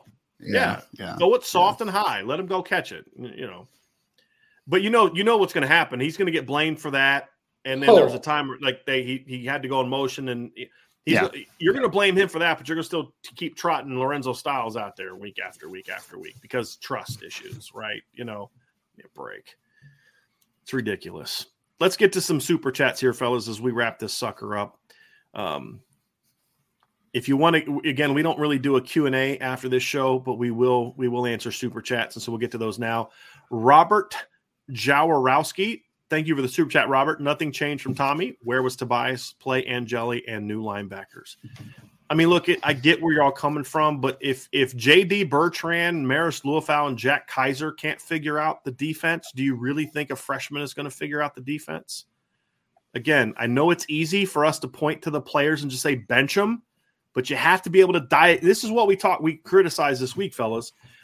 Part of the problem at Notre Dame is I don't think they're good at diagnosing. They can look and see what the disease is. But it's kind of like going to a doctor and he doesn't know how to figure out why. Like when we took Rita to the vet, right? They when the cancer went away, like the tumor that they saw in there and it was gone, and they're scrambling around. They're like, well, we know she has anemia and it's starting to get better, but we have no idea why. They couldn't explain it. They had no idea why. Well, I'm like, well, I know why, right? You have to be able to diagnose the problem. You know what I mean? And it's like, it's one thing to say, hey, this is a problem. The linebacker play is bad. But if you don't properly diagnose the problem or what's causing the disease, then you can't fix it. And simply saying that guy's not playing well, bench him, doesn't really work when the reason he's not playing well isn't necessarily because of him. Because the same person that I believe is leading to the problem isn't going to be changed if you change the player. Same thing on offense. Put Steve Angeli in the game, okay? If Tommy Rees wasn't willing to simplify the offense for Drew Pine, do you think he's going to simplify it after Steve Angeli's made 2 starts? No. He's just going to keep doing the same thing over and over again. So what does that really do? What does that really accomplish? It doesn't accomplish anything. So I understand the angst. I do. But you should have just stopped after the first 4 words. Nothing changed with Tommy. That's the problem. Because switching out the quarterback. Now, you should have played Angeli today when Drew got rocked and you're up 30-7 and your starting quarterback, your backup quarterback, who's now your starter because the previous guy got hurt. Why the freaking heck did you put him back in there? And I'll even say that. I'll put that on Coach Freeman as well. He needs to be on the headset saying, hey, guys, this is a good time to get him in the game. We're up 30-7. Let's give Steve a shot to run this offense. He's going to need the opportunity. So what if Drew gets hurt? But, they went a different direction. Zach Martin with Super Chat. That was the most disappointing 23 first quarter points of all time. Yeah. They had 6 possessions, I believe, in the first quarter. Let me find this here. 1, 2, 3. Let me see second quarter. The first possession for the offense of the second quarter, which was the play they fumbled, that was their 7th possession of the game, fellas. They had 6 possessions. And let's see, 1, 2, 3, 4 of them. 4 of those 6 possessions started in UNLV territory, and you had 23 points. Mm-hmm. Should have 40 in one quarter. Yeah. Yep. Should have 40. Yes, I agree, Zach. I agree. David Hess with a super chat. Thank you. This team is tough to watch. Uninspired football. You guys saw it was before the game. You could see before the game. I had a friend of mine texting me. He was on the sideline today. My wife was on the sideline. There was just no energy from. I was surprised how big the crowd was. Honestly, yeah. Like there's a lot of people there. I mean, it wasn't a full stadium by any stretch, but there was a lot more than I thought was going to be there. Playing UNLV, what you just lost Stanford, but just during warm-ups, no energy. Coming out of the tunnel, they're just all kind of just going through the motions. I mean, it was. But I understand it. Like what's going on. These players are not stupid, and nothing changes. Yeah. There's a lot of football teams you watch, Brian, where you're like, they're technically not a good football team, but there's energy, man. And you're like, they're fun to watch because they play with such vigor, man. Like they want to play and they want to play hard. The team on the other sideline, they could have quit at halftime down 30-7. They outplayed Notre Dame in the second half. It would have been very easy for them to say, "Hey, look, guys, let's just get this one over with and go home and call it a day." Yep. And they did. And they didn't quit. Ryan, you're right. We see teams all the time. We were talking about Rutgers the other day. Like, Rutgers has no talent. Mm-hmm. But you know what that team does every week? They play hard. They play hard. Yep. And, you just said something. You know why? Because UNLV has a big picture. Let me tell you something. Marcus Arroyo said this week, my message to my kids was, yes, this is a game and a moment that you'll be able to talk to your family and your kids about. Playing in Notre Dame Stadium, great moment, going to the College Football Hall of Fame. But guess what? It'll be even better if you go in there and play well. Mm-hmm. He said about winning. He said, go in there and play well. And then because it's process driven. Driven. He knows he's building a program. He wants this to lead to something. When you have so many, when you operate the way you do, when it seems like favoritism is given to the upperclassmen, you muzzle the energy because the energy comes from youth. Youth is always the foundation of energy. The DBs got energy when their two freshmen were inserted. It's a reason why the DBs play with energy. Yep. Guess what? The energy of the offensive line are those two young tackles. That's the energy. Guess what else? Any young and anywhere you see youth on this roster being used, there's energy in that group. I guarantee it. You're not using your youth at linebacker. You're not using your youth on the defensive line. That's why you get inconsistent defensive line play, even though they've been better for the most part last couple of games. I think we've seen guys grow. We saw Chris Smith come on. We've seen Gabe come on. Riley Mills has just been playing good. You put him on the edge, you put him inside. He's been putting forth great effort. Isaiah Foskey, 3 sacks today, 2 block punts. It's like, where's that been? And it was good to see because, Sean, it would have been very easy for him to check out after last week. Season's over. You're 3-3. Yes. It's been very easy for Isaiah to check out. Very easy. And he did it. He did the exact opposite of that. Yeah. But the strange thing is you would expect the energy to come from the leadership. Right. But no, energy comes from big picture. Right. Like UNLV had energy because they have a big picture view of this game that was given to them by their head coach. Go in here and play well. Yep. And they were driven by backups, not even their best players. Their quarterback is a big reason why they're 4-2, 4-3 coming into this game. Because the player quarterback, they didn't have him. They didn't have him. Right. And this game would, I'm telling you right now, this game would have looked a lot different. Now Notre Dame would have won, but this game would have looked a lot different. Because the second half, what we saw, because when they put Harrison Bailey in, think about this. UNLV's third-string quarterback led them to 2 touchdowns in this game. Yeah. Mm-hmm. Yeah. Third string. Right. And he hurt him with his legs a little bit. And that's not Harrison Bailey's game at all. Not at all. The starter that they had, Friel, couldn't do that. But you know who could do that? Doug Brumfield. 100%. Right. And so, you caught a couple breaks in that regard. There's no doubt about it. There's no doubt about it. You have to be able to use your youth means so much to a program, man. It means so much. That's the energy you're looking for. But when your youth are not excited, Or they don't feel like they have anything to look forward to other than, we'll just wait until the off season and wait until next year. No. We talked about this when Brian stepped away. Like, you coach everyone as if they're playing on Saturday. Yeah. Everybody. They do not coach. This is a problem I've been told by a lot of people on defense. So there is no fix because you've got Jalen Sneed and Nolan Ziegler and Josh Burnham and all this. They're just running their own scout team, and they don't meet with the defensive coaches all week. It's crazy. So they're not getting coached up. They're not getting coached up. That's crazy. So you know, I mean, to the energy conversation, Sean. You know what the biggest disconnect I'm having with the coaching staff right now is that coming into the season, I didn't know what to expect from Marcus Freeman and the staff as far as how good of coaches they were. But you know what I expected? Expected there to be a lot of energy around the program. I expected that, man. Because you talked about the youth thing, right? Marcus Freeman's a young guy. Tommy Reese is a young guy. There's a lot of youth on this coaching staff. Al Washington's an old guy. Where is the juice? I hear is even though he's young, he sucks a lot of that fun out of it in practice and how he treats people, how he talks to people.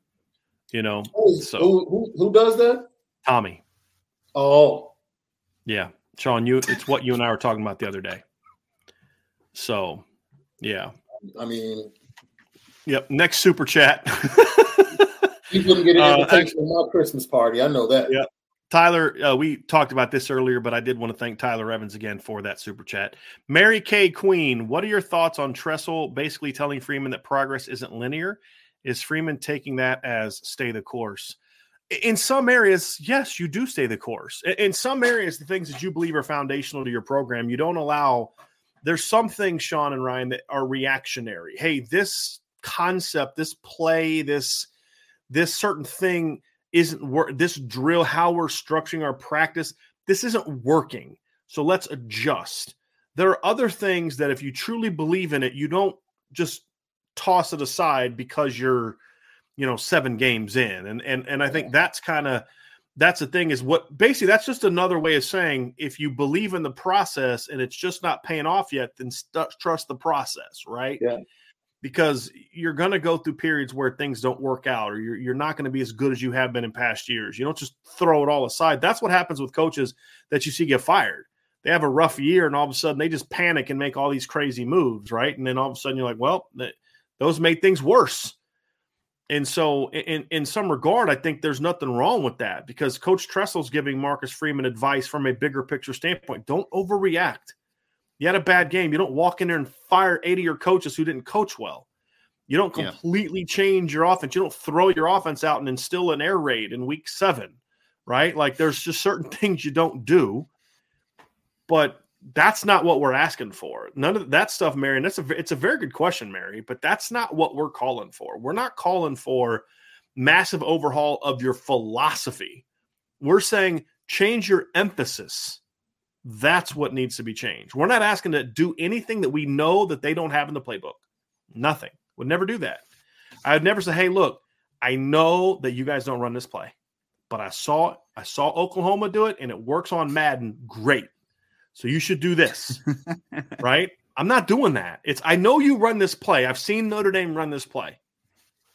You should be focusing on this because this is your personnel. Yes, you may think that you're like you love duo and NFL teams love duo, but good God, run Chris Tyree on something besides an A-gap run, right? That's something that needs to change. That's something that Marcus Freeman needs to walk into the office and say, what the hell are we doing? What are we doing? Why is my 195-pound, 5'9", 4'3" running back being treated like he's Audric Estime? What are we doing? What are we doing here, fellas? Why are you doing the same stuff? Derrick Henry runs outside more than Chris Tyree does. He really does. It's no exaggeration. No exaggeration. I mean, and my point is, if anyone was going to be used the way Chris Tyree was, it'd be him. But whatever. McKay Rippey with Super Chat, thank you very much. I think we've seen him before because he's got the Master Shifu thing in there, which I think is awesome. So I remember that. Is Tommy holding back plays for better teams instead of dropping the hammer in the current game, or is he just that bad? I think he's just that bad because otherwise we would have seen him used against Stanford and, I don't know. I mean, you know what? It wouldn't at this point in time, it wouldn't shock me.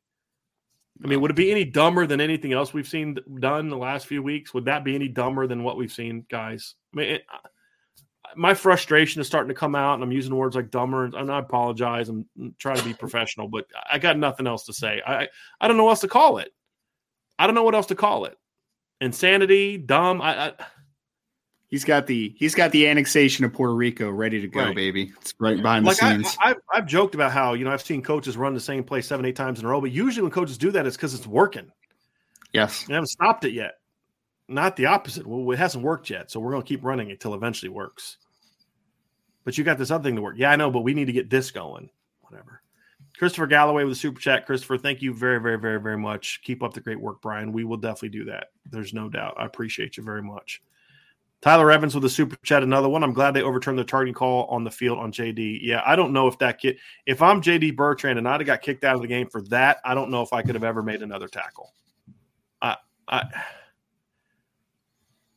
Stuff's going to ruin the game, man. I mean, and it's going to cause more kids to get hurt because they're going to get that awkward, like, okay, I don't know what to do now, and they're going to turn their head last second and get racked. That's what's going to happen. That's what's going to happen as they continue to call this because there's been a greater emphasis on that this year, and which only means they're going to mess up the call more and more and more and more and more. And you're going to end up getting kids hurt. Gregory Gilbert with a super chat. Thank you. Another horrible tackling game. This team is struggling due to doing the basics. I'm going to say this. I personally thought the tackling in the first half was pretty darn good outside of – well, it was pretty darn good the whole time because the 70-yard touchdown or 73-yard run, they didn't miss a tackle. They just – except JD in space. I mean, but it wasn't like they missed a tackle at the line of scrimmage. Yeah, DJ Brown got – not JD. DJ Brown got spun around. It was a terrible play. But outside of that – I thought the tackling in the first half was pretty good. I thought the second half was bad. Yeah. Like, what was the one play? They had the kid sacked 3 different times and then eventually just gets away and scrambles. Like, what are we doing, guys? Near the goal line, right? Yes, that's because you're up big and you're trying to get the play instead of just doing your job, right? Yeah. So it's frustrating. Got a super. They made Harrison Bailey look like he was a scrambler, man. Tennessee fans like, yo, where was that when he was playing for us? No, don't worry about it. He's not that good. It's just that's just what Notre Dame does to inferior quarterbacks. Don't worry about it. Patrick Duffy with a super sticker. Patrick, thank you very, very much. Thistle Moore Pottery. 2 words on the season so far: maddening and embarrassing. It's unbelievable how many players have regressed this year. I really hope changes are made after the season. So frustrating. Thanks, IB. Buddy, I feel your pain. I do. And that's the thing. That's the pushback on the whole they don't have talent thing. Mm-hmm. Because all the guys we're talking about are guys we have seen play. We saw Maris Lufau be a regular rotation linebacker on a defense that was part of a playoff team. We saw J.D. Bertrand rack up over 100 tackles last year. We saw Cam Hart look like a dude last year the teams didn't even want to mess with. Now teams are like, I'd rather not throw it 20. Let's throw it 5. You know what I mean? We've seen Isaiah Foskey regress. We've seen Jack Kaiser regress. We've seen Lorenzo Styles regress more than any receiver I've ever seen from freshman to sophomore year. I mean, we're seeing regression at way too many spots for me to all of a sudden say the talent got worse. These players got worse.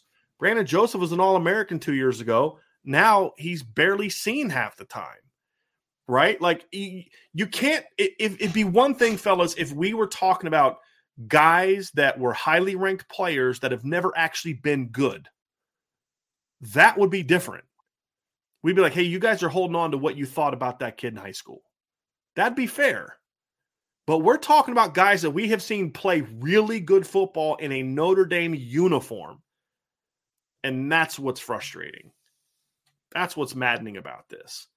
We don't have Kyle Hamilton this year's team. They didn't have Kyle Hamilton down the stretch last year when they were destroying people. Mm-hmm. Yep. So we didn't have Kyron Williams this year. You didn't have Kyron Williams in the bowl game, and Chris Tyree was used how you should use Chris Tyree in the pass game, and he goes for 100 yards. Lorenzo Styles goes for 100 yards. The regression is from what we've seen of these kids in college. Well, he's not what we thought he would be in high school, coming out of high school. If everybody at Notre Dame right now is playing like they have played in the past, this team's 5-1 right now, 6-1 right now. Am I wrong? No. Spot on. John Bertucci with a super chat. Can Marcus fire Tommy? Didn't Jack put Marcus in a bad place? Even if he can fire Tommy, that is hard to do when Tommy is a big reason why he got hired. I've heard that that's why Marcus got hired. I don't know how much I believe that. And if that's true, that's a terrible move by Jack Swarbrick. You're not going to hire Marcus Freeman unless he agrees to keep Tommy Rees. If that is true, that is a big mistake from Jack Swarbrick. I'm going to repeat what I've said before, John, and this is where I think the mistake was made. I believe that if Marcus Freeman was allowed to hire whatever offensive coordinator he wanted to hire, I believe he still would have kept Tommy Rees on staff. I wholeheartedly believe that. The problem is not that he kept him on staff. The problem is the dynamic that was created when he was the athletic director's hire, not your hire. When he was given full autonomy, not so much because of your decision, because the athletic director's decision, it changed the dynamic. So now the head coach is somewhat undercut in his ability to walk in the office and say, what the hell are you doing? Right? Because you gave him autonomy. Right? Now, I think Marcus Freeman was savvy enough to still wiggle his way into some moves that were for him that he wanted with some coaching hires.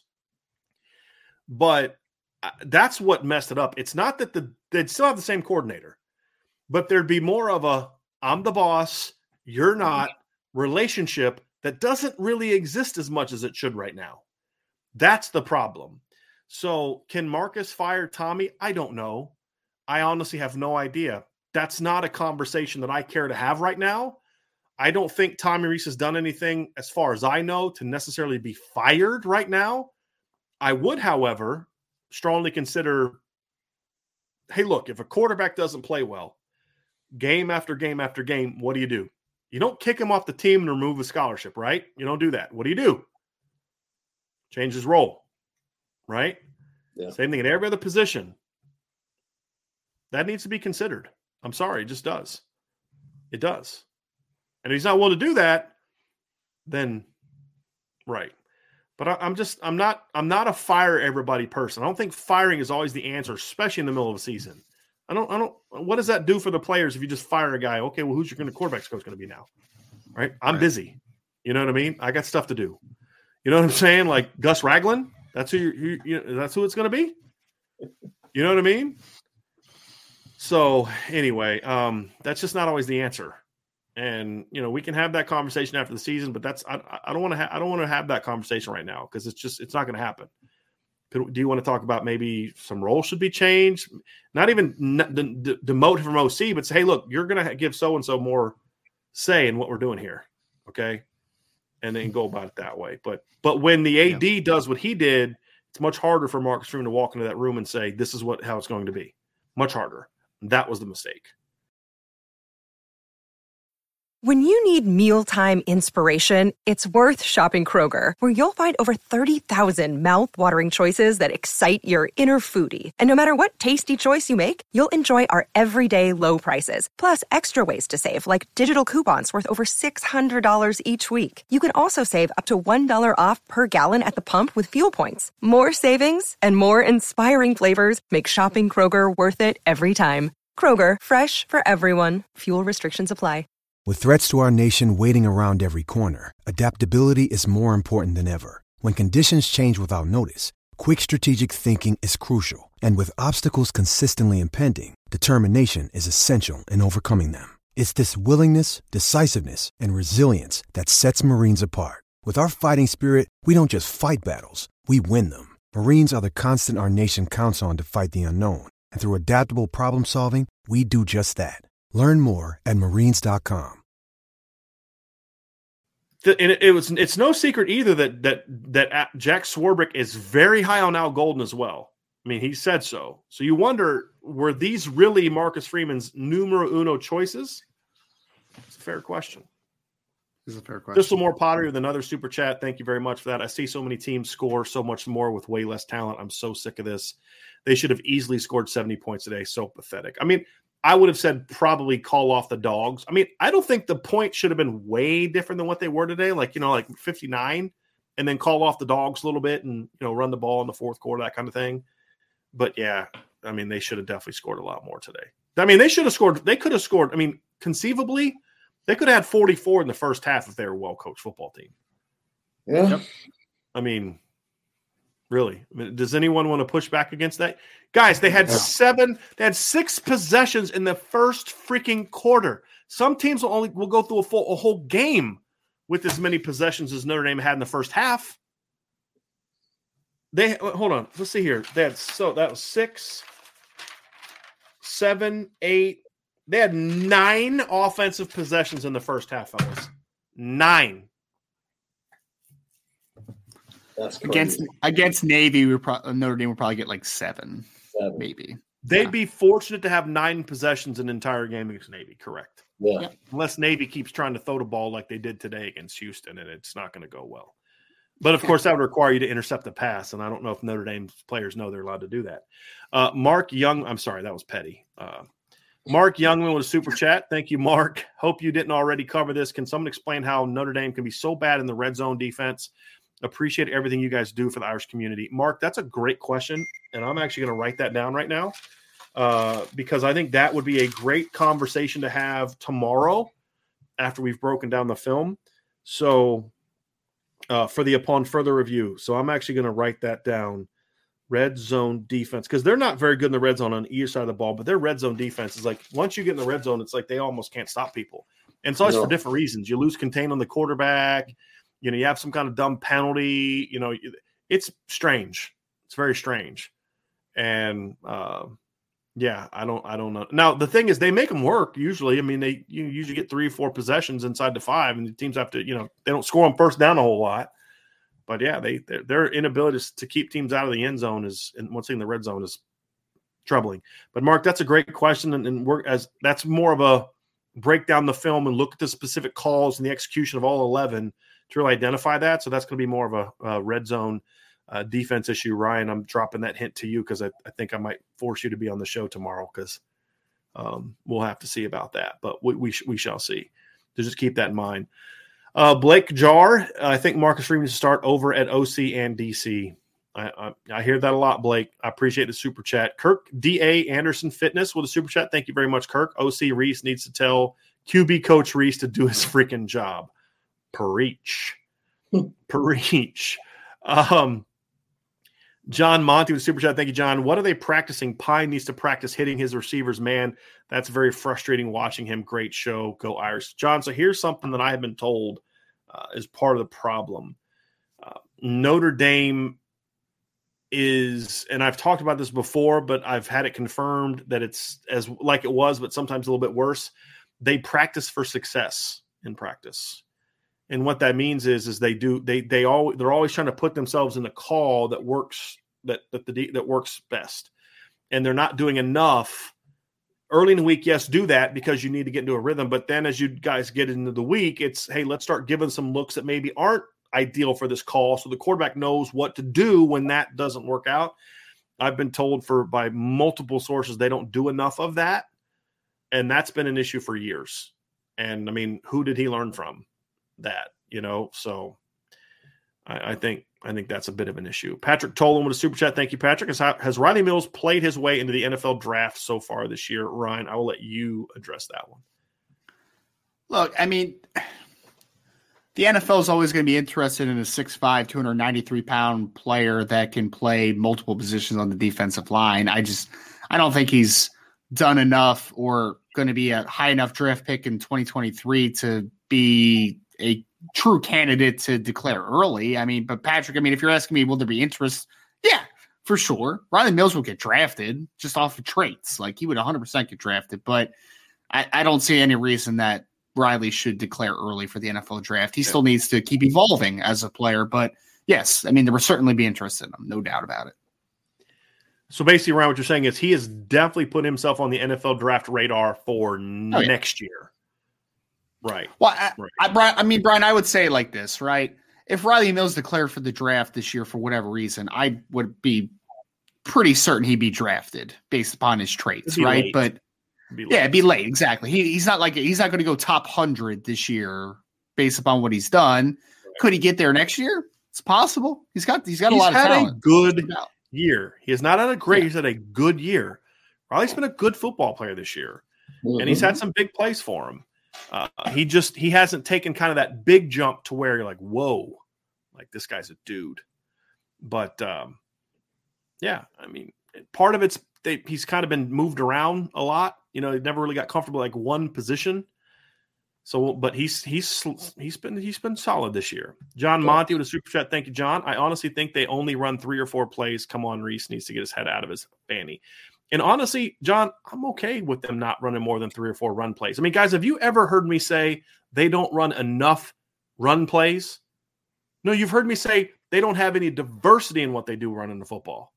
I mean, if all they did was inside zone, counter, stretch, buck sweep, and some kind of like ISO short yardage play with a lead blocker, fine. So you don't need a whole lot more than that, fellas. I mean, you really don't. Yeah. That's the beauty of running zone. You don't have to run zone and 9 other run concepts, because the beauty of zone is you can run it out of a million different looks, and the rules never change for the linemen or the backs.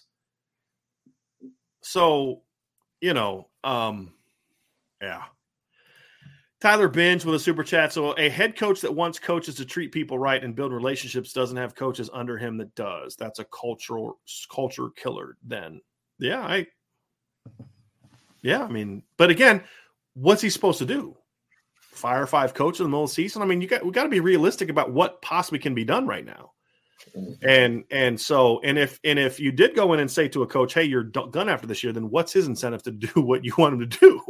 You know what I mean? So I'm not absolving Marcus Freeman. I'm just saying there are some things he can fix now and some things he can't fix now. He's got to focus on the things he can fix now. And I don't think he's doing enough of that, in my opinion. You guys disagree? I will say this to those that might think after one season it might be hard to make a decision.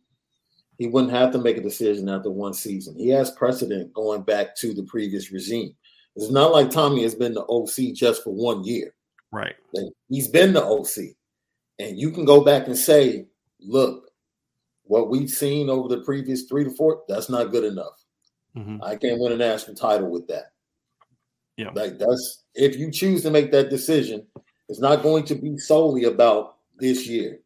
It's going to be about Coach Freeman taking a step back and looking over the totality of the job he's done in that position. You've had 6 years. Yeah. 6 years to build this position group up to be better than it is. And quarterback room. That's what I'm talking about. Yeah. I'm talking about just the quarterback stuff alone. Mm-hmm. 2 years in a row, you've completely bungled quarterback recruiting. Yeah. I mean, 2 years in a row, you've completely dropped the ball. And that doesn't even get into the 2019 class bungles. Yeah. I mean, the fact that you were a miserable human being towards your 2018 quarterback to the point where the kid wanted to quit football, not because he wasn't playing, because you treated him so – I'm going to curse. I caught myself, Sean. Caught myself. Yeah. Well. You know, it's that stuff that bothers me. Right? That's the stuff that bothers me. Kevin Fetters with a super chat. Thank you, Kevin. It's a lack of killer instinct, both early and late, to put teams away. Been endemic for years. I'm going to say that's true of the defense in the second half. But, I mean, again, guys, I don't know what else the defense and special teams could have done in the first half outside of one play. I mean, they gave the offense the ball in UNLV territory 7 times in the first half. Yeah. If that's not, I mean, it should have been 70-7 the way that they were doing that, fellas. I mean, you know, that's a bit hyperbolic, but you get the point that I'm making, right? You get the ball that close that many times, you should have at least, I mean, they should have had at least 4 touchdowns out of 7. They had 2. Maltavius with a super chat. I appreciate you very much. Love seeing your kid with the IB hat on in that avatar right there. Felt like I needed to take a shower after this game. I just felt dirty. Cheers, gentlemen.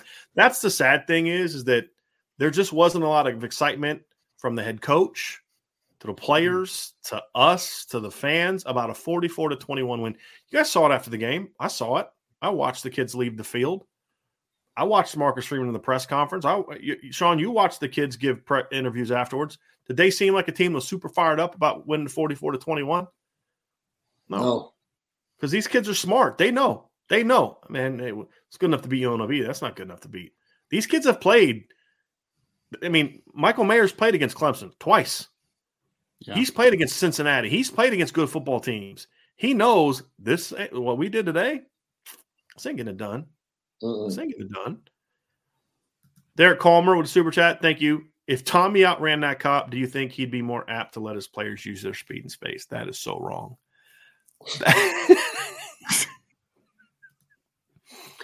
That is so messed up on so many levels. Crazy thing is, it's actually funny. It is funny. It is funny. It's funny. Oh my gosh. Oh man. It's very funny, actually. It's really, really funny. Yep. Ben Tarnowski asks, is there a story written about how the Reese Jerkovic thing went down? There was an article coming out of Boston this year before the season that had a little bit about that, but I also was very involved in that. In a lot of ways I can't really explain publicly, but I was made pretty well aware of what happened during that situation. And if I could say publicly some of the things that I was told by sources within the program about how that went down. Sounds like a nice book after you retire. There'd be people asking me, then honest question. Then people asking me, why did you support him to be the offensive coordinator this year? And it'd be fair. It'd be a fair criticism. I'm just being honest. Be a very fair criticism. And Sean knows the stuff. So he knows where I'm coming from. And that was, I think, part of the hesitation that Sean had. And I messed up. I should have been more skeptical. I was just so happy to be done with Brian Kelly, and that I was like, you know what, it's going to be good because he's not here anymore. And I should have stuck to my original guns on that one. That was a mistake, and I'm willing to admit that. I'm absolutely willing to admit that. You mean that people can take accountability for mistakes? I know, right? Wow. I know. Wow, crazy. I know. Imagine that. Josh Phillips, Reese's new nickname, A-Gap Tommy. You guys are on a roll tonight. Chief Brody went to the game today. Stadium was a snoozer. You know, and at times I'm critical of the Notre Dame fans. Like, I think that if you ask someone in front of you to sit down, unless you are, and I do not say this flippantly, unless you are in a situation where you are physically not able to stand, if you guys get where I'm coming from, I understand, but they're positioned differently. If you ask someone to sit down during a football game, you should be asked to leave. I mean, I think they're doing it opposite. They're asking people who stand up to leave, but that's what Notre Dame does, right? That's the kind of crowd that they invite when they charge ticket prices the way that they charge ticket prices. But yes, honestly, outside of that, what was there to be fired up about today? You know what I mean? Like, I thought the crowd got pretty fired up on the block punts and some of that stuff. I thought they were pretty loud. But outside of that, it's like, okay, block punt, let's turn it into a field goal. Woohoo! What'd you expect? How excited do you expect them to be? Yeah. So they're about as excited as the players are right now. Like, right. And that's Ryan, that's why I'm willing to give some of these lack of concentration things that we see a little bit more empathy than most people give them, because I feel like the players are almost at the end of their rope. Yeah. For certain individuals. Well, I think Brian, I think they respect, because they show respect, but I think just the way everything's going, because I think about this, there was energy from the players because they felt like a different energy was coming in. And they came back only to see this is the same bull crap, Sean, we've been dealing with. Through the BYU game, through the BYU game, one of the comments we made was, other than Marshall, we did not question this team's emotion. They emotionally met Ohio State emotionally. They emotionally were ready to play Carolina and BYU. That changed last week. And I think part of it, to your point, Sean, is when it's the same. What y'all got to understand what goes into a Saturday. You knew what happened last week, and you come out and all you get is your fault, your fault, your fault, your fault. You're not playing. You're not playing. We're going to do the same freaking we did last week. Why would you be fired up about coming out to play today? Why? You know what? To fire guys up. Okay, we did some stuff. We're gonna have some fun today. We're gonna have some fun today. You know, but that's not the way it is. Again, I thought the defense played with some fire. I really did in the first half, and that went away, right? Because they were making plays. They were doing some stuff that was a little bit different. The linebacker, Maris was being triggered a little bit more on first and second down. Like they had a nickel fire.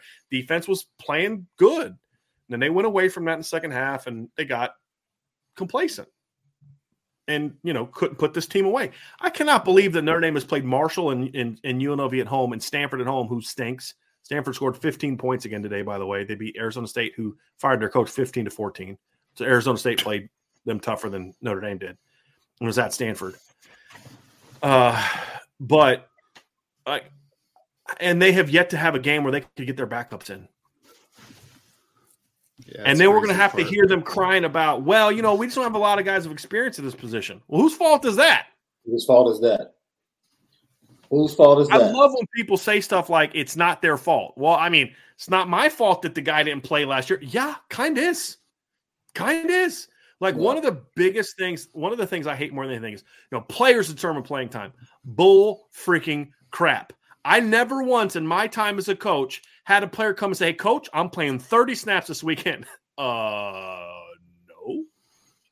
you're not. I determine that. Coaches determine that. Well, what that means is, no, I know what it means. But in my time as a player, as a coach, following this, there's been plenty of kids who did everything they needed to do in practice and still didn't play. Right? Do you think Greer Martini and Niles Morgan didn't play over Joe Schmidt because they were jerking around in practice and not paying attention and not in the film room, not working hard? No. That wasn't an issue. The coaches determined what was going to be the case. And, you know, that's just the reality of it. So you think Tobias Merriweather was just like kind of hanging out in the background, not doing anything, and Deion Coley is hanging out, not doing anything in practice the first 6 games of the year? Or do you think they were doing everything they were asked to do, but they just chose not to play them? Which one do you think is more true? We did have another super chat pop up here, guys. A couple more, actually. I want to respond to this. This isn't a super chat, but Tyler Binge says analyst positions are overrated. It's important, but they are like temp jobs. No. You are way missing the boat on this one. With all due respect, if you handle your analyst positions well, it's a huge benefit to your program. Huge. Yep. That's why people like Saban and Ryan Day and Sark is doing that at Texas, hire veteran, proven coaches. They are kind of in retirement mode, or head coaches that got fired that are still really good football coaches. Like Gary Patterson. Right, exactly. Or David Cutcliffe, or like people like that, hey, I don't want to be a full-time coach anymore because I don't want to be on the road recruiting. I don't want to be in the grind. But you know what? I still love breaking down film. I still love putting scouting reports together. I still like doing that. Here's $100,000. Let's do it. You know what I mean? So the way that college programs are set up now, if you're not using your analyst positions effectively, you're missing out. And if Notre Dame's not paying enough to get those guys, and I'm just I don't know if that's the reason, they're not paying enough to get really quality analysts, and that's a mistake because they're not giving the entire staff enough resources to go be effective. Because, like, here's the thing. If I'm putting a game plan together this week for UNLV, how much time can I spend getting ready for Syracuse next week? Do you know what would be great? If I had two coaches that I trusted that knew the game that I could listen to and say, hey, this is your job. You're my advanced scouting guy. So when I sit down Sunday night to put the game plan together, I got my cut-ups, I got my scouting reports, I've got my tendencies, I've got my third down stuff from someone that I know, not from some GA who was playing college football last year. But from a coach that I know knows the game, then that's going to give me a huge head start on going out there and doing my film prep and my work prep for that next week's game. Huge advantage. So I'm going to disagree with this, Tyler. I think analyst positions are incredibly important. Incredibly important. And if you're not using them correctly, then that's a problem. I'm not saying that's Notre Dame's issue. I'm just saying that's a problem. I mean, Notre Dame's hiring young guys as analysts, and some of them I hear a lot of good things about Tyler Mendelson. I don't know him personally, but I hear a lot of good things about him. I've heard a lot of good things about some GAs they've had in the past, Larry Black being one. I still have Notre Dame players and parents to talk about the job that they learned more under Larry Black as a GA than they've learned from any of their other D-line coaches. He's at Vanderbilt now. So, if you're hiring the right people, GAs and analysts are assets if you're doing it right. Yeah. But sometimes it can be a young guy. Sometimes it's some 24-year-old wicked smart kid who maybe just wasn't a great football player, but he's really smart. And there's nothing wrong with that. Sometimes, though, it's probably smart to go get a veteran guy that can help you with that. Or if you have a young offensive coordinator like Tommy Rees, it would have been really smart to hire an analyst who has been a veteran. And I don't know if it's true or not that they tried to hire David Cutcliffe. I have no clue. I have no clue if David Cutcliffe wanted the job. But hypothetically, if David Cutcliffe wanted the job, it'd have been really smart to hire him as an analyst. Oh, yeah. Because it's a great resource to just spitball off of and say, hey, look, man, I've been there. I've done this before. Right? And you definitely have a good quarterback coach on the staff then if you had David Cutcliffe. He wouldn't be coaching the quarterbacks, but he could give advice and help and tips. And, hey, here's something to really work. I had a kid – because here's what experience does. I had a kid who had that same issue about 25 years ago. And here's what I did. Here's what worked for me. Or here's what I did, and it made it worse. Well, don't do that. That's why experience. Why do you think coaches call other veteran coaches or guys they know and respect? You hear this all the time. Urban Meyer would go visit with Bill Belichick in the offseason and vice versa. Well, they weren't just hanging out drinking beers. I mean, I'm sure that's part of what they were doing, but they were two people that respected each other that they knew would challenge each other about things or give each other new ideas and new practices. And, hey, this is a great drill. I mean, some of the best things I ever got from coaches that I respected wasn't a scheme. It was a drill. Man, we're running this play, and I just can't get my backs to make this cut. Hey, you know what? We do this drill, and this is how we work on this. It's really worked for us from a technique standpoint. It's a great idea. And you implement the drill, not the scheme. You know the scheme, but you implement the drill. And that's why coaches should always be looking to be surrounded by as many smart people as possible, either on your staff or people in your Rolodex of people you can call when you're struggling. And I can't get this play going. Hey, man, send me some of your last game. Cool. Hey, I'm watching this. You guys are reducing your backside splits on this play, and it's a dead giveaway every time. I think about that because we've run it so much that I didn't even think about that. But you give somebody who knows the game some fresh eyes, and they can do that. But if you have an analyst in that role where your only job, you have analysts do different things. Your job is to self-scout us and find out the things that if you were facing us, like if I was an offensive coordinator, I'll be honest with you, one of my analysts would be a former defensive coach. Because I would want him breaking me down every week. What are the things that we're doing that would be easy for you to defend or tendencies that you could pick up? And what are some things that we can do that you'd be like, man, I hope they don't use that guy that way. Why not do that? That's what I would want if I was. That would be one of my analyst positions. Would be a former defensive coach who would just be breaking us down as if he's preparing to stop us every week. And then talking to me about the thing. Hey, man, every time you guys run this G pull, your splits are 4 inches shorter. A good coach is. This coach may not figure it out. That coach may not figure it out. But you know who's going to figure it out? Nick Saban's going to figure it out, right? Jim Knowles is going to figure it out, right? Quiet Kelsey's going to figure it out. You know what I mean, guys? Dave Aranda's going to figure it out. Jim Leonard's going to figure it out, right? And those are the games. Kirby Smart's definitely going to figure it out, right? That's what good coaches should be doing, surrounding yourself with as many good people as possible. And if you're afraid that someone may undermine your authority, that's your mental weakness, not theirs. That's not a them problem. That's a you problem. And that's my rant on analyst positions. That's also if someone has that type, because I saw someone say that's an ego thing. I think that's a lack of belief in yourself if you're afraid to have smart people around you. Really. Yes, 100%. Because if I really had an ego, I'm not worried about you. Exactly. If I had a fragile ego, you want to know 2 people I would not have hired? Them. Because I would want people to disagree with me all the time. But I don't want that. I've said that. How many times have I told you guys that? Don't just agree with me all the time. Right? But that's what you do. That's what good coaches do. If Urban Meyer had a fragile ego, do you think there's any chance in heck that he hires Ryan Day as his offensive coordinator? He hired a guy that's smarter than he is when it comes to offense. That's not easy to do. I disagree. That's not easy to do. Well, it's fine. I'm just right? playing. But do you get what I'm saying, though, guys? Yeah, you made it. That's what good coaches do. So, yeah. So, I just to talk about that, I think that was one of the important things that came out this week, right? That they have this position, has not been filled. How does that happen, Sean? Why?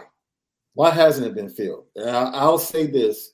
I've had the opportunity this year to, with everything that's happened, I've had people reach out to me to ask me. I'm not doing that, Derek. But I've had people reach out to me to ask me, yo, what's going on? I'm hearing this. I'm hearing that. And it's been one person at the center of the majority of those questions. Same here. So the word is getting out. And usually when you can't hire somebody to a certain position, it's either salary and benefits or I don't know if I want to take that position. Right. It's not an attractive position. Yeah. For certain reasons. And yeah, the word in a sense has gotten out. Yeah. Around college football. Like, yep. I'll just leave it at that. Yep. Last super chat from John the Falcon. Thank you, John, very much. This not coaching the defensive players, not on the 2 deep. Was this a practice under Coach Freeman, Coach Lee, or is this new in 2022? Look, you never coach your entire roster the same way once the season starts. You just can't spend enough time because you're down here with the first, the varsity defense and they're down on the scout team, right? But there are still things you do to be involved with them. Still making sure you coaching them up an individual and things like that. So you never fully coach the entire roster the same exact way once the season starts. But there's that, and then there's just not coaching them at all. And so that's why you're not going to see a change at linebacker, because the kids, the young linebackers would be woefully unprepared to go play football right now. Woefully unprepared to go play football right now. So, it's never been this bad. That's one of the things I used to praise Mike Elston for. He did a great job with that. And he really used his GAs to his advantage in that regard. Sometimes he'd have, if he especially have a GA that he trusted, Larry Black, I always use him as an example because it was even more so with him, is he would literally let Larry Black go work with the D tackles and Elston would just take the D ends, because then that allowed him to coach more kids because he's only on one position. Mm-hmm. And he would let him speak to players. Harry Heastand was like that.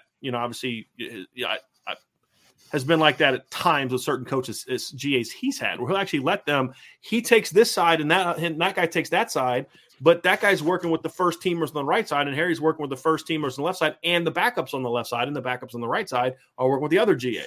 Yeah, Mike Denbrock did that with Ryan Mahaffey. He had a GA when Denbrock was the OC. He had a GA that was a really good receivers coach. And so he would let Mahaffey speak to those players a way that he was a position coach, which then allowed Denbrock to focus on his OC jobs. But the receivers were never lacking for coaching. And that's what good coaches do. Hire a guy that I can be really good. So sometimes I can't always be there. Hey, GA, I need you to watch film of the scout team this week. I want to see how Nolan Ziegler and Jalen Sneed are doing. Mm-hmm. Right?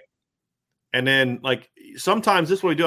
When I was coaching, you'd have coach, hey, man, so-and-so had a great week of practice in there for us. So you call that kid, hey, man, look, I just talked to the guys, watch your film. You had a great week of practice this week, man, on the scout team. Keep it up, buddy. Keep it up. None of that. Now, some positions that's happening.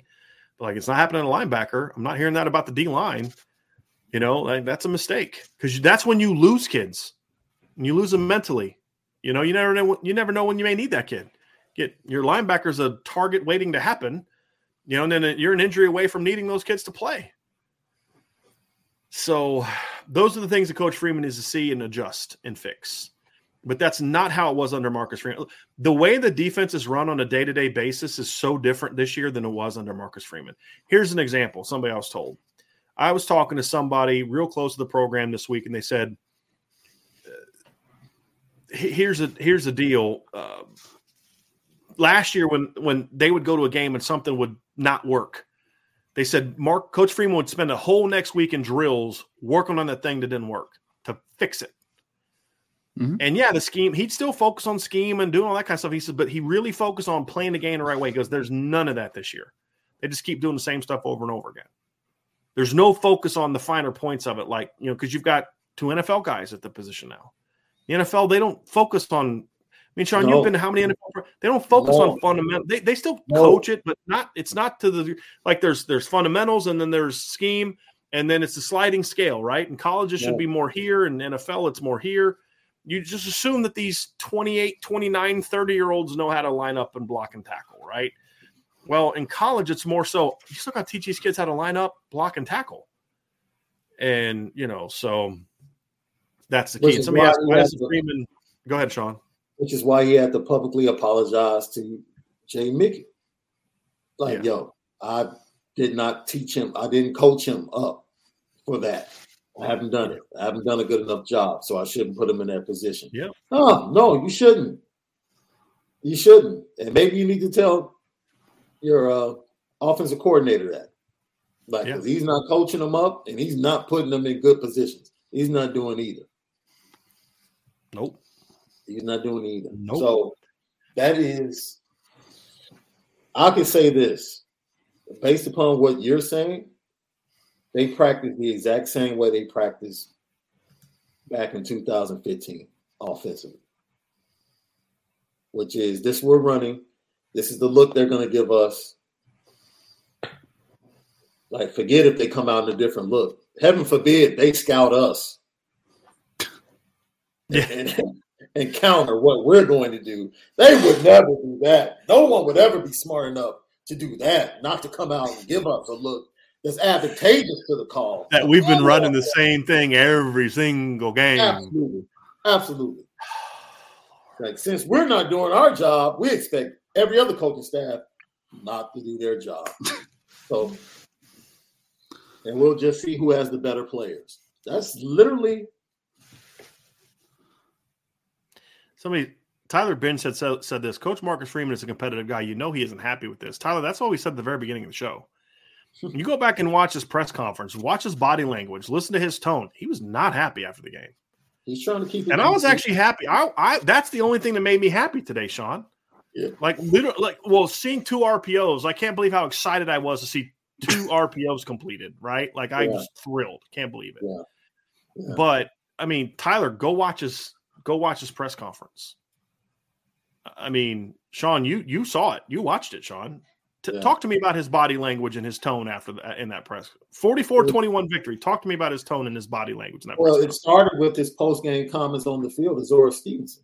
Yeah. Chief, I asked him, were you pleased with the game? And he's kind of chuckled and laughed and was like, we got a long way to go.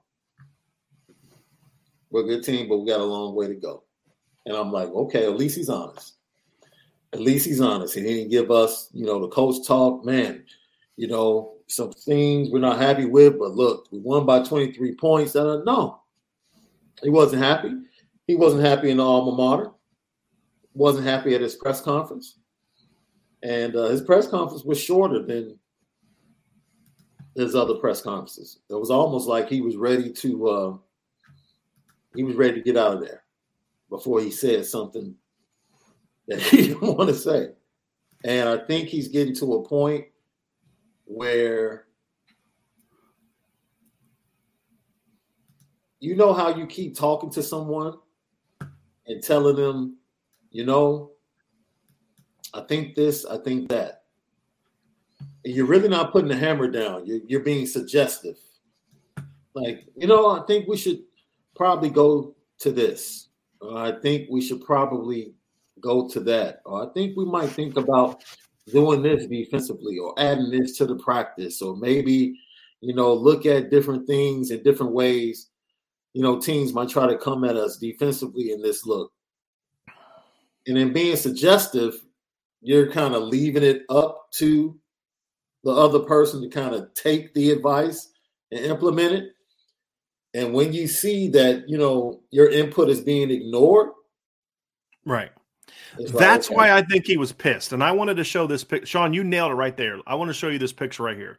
This is him singing the alma mater. Does that look like someone who's happy after a 44-21 win? And that was his facial expression the entire post-game interview, walking off the field, all of it. That wasn't someone who was relieved that they got a win. That was someone who's pissed that they didn't play to the level he expected. And it's also, somebody says, why doesn't he fix it? I think that part, Sean, is what I'm most curious about. Because we heard lip service from Al Golden and Tommy Reese this week. I actually think Al Golden did that on Saturday. I do. I'm telling you. I don't know if you guys – it sounds like you guys may not agree with me. I actually thought the first half on defense, we saw change. We saw aggressiveness. We saw the linebackers shooting. We saw less doing a million different things. We saw less making a million checks. They were lined up. They were ready to go. They were ready to play. There were some mistakes made, right? Happens. Yeah. But outside of a couple mistakes, I thought they were dominant in the first half. We saw Foskey come out playing harder. We saw Maris Luafau, when he was being allowed to trigger, was effective. JD played better, not mistake-free, but a lot better. We saw them really attacking. It was what we kind of, he said, this is the challenge to us. Simplify things a little bit, be more aggressive. And then offensively, same old stuff. Same old stuff. Stuff that I was told this is what they're practicing this week. And I'm like, yeah, okay, believe when I see it. Sure. Okay. And then you get to the game and it's this.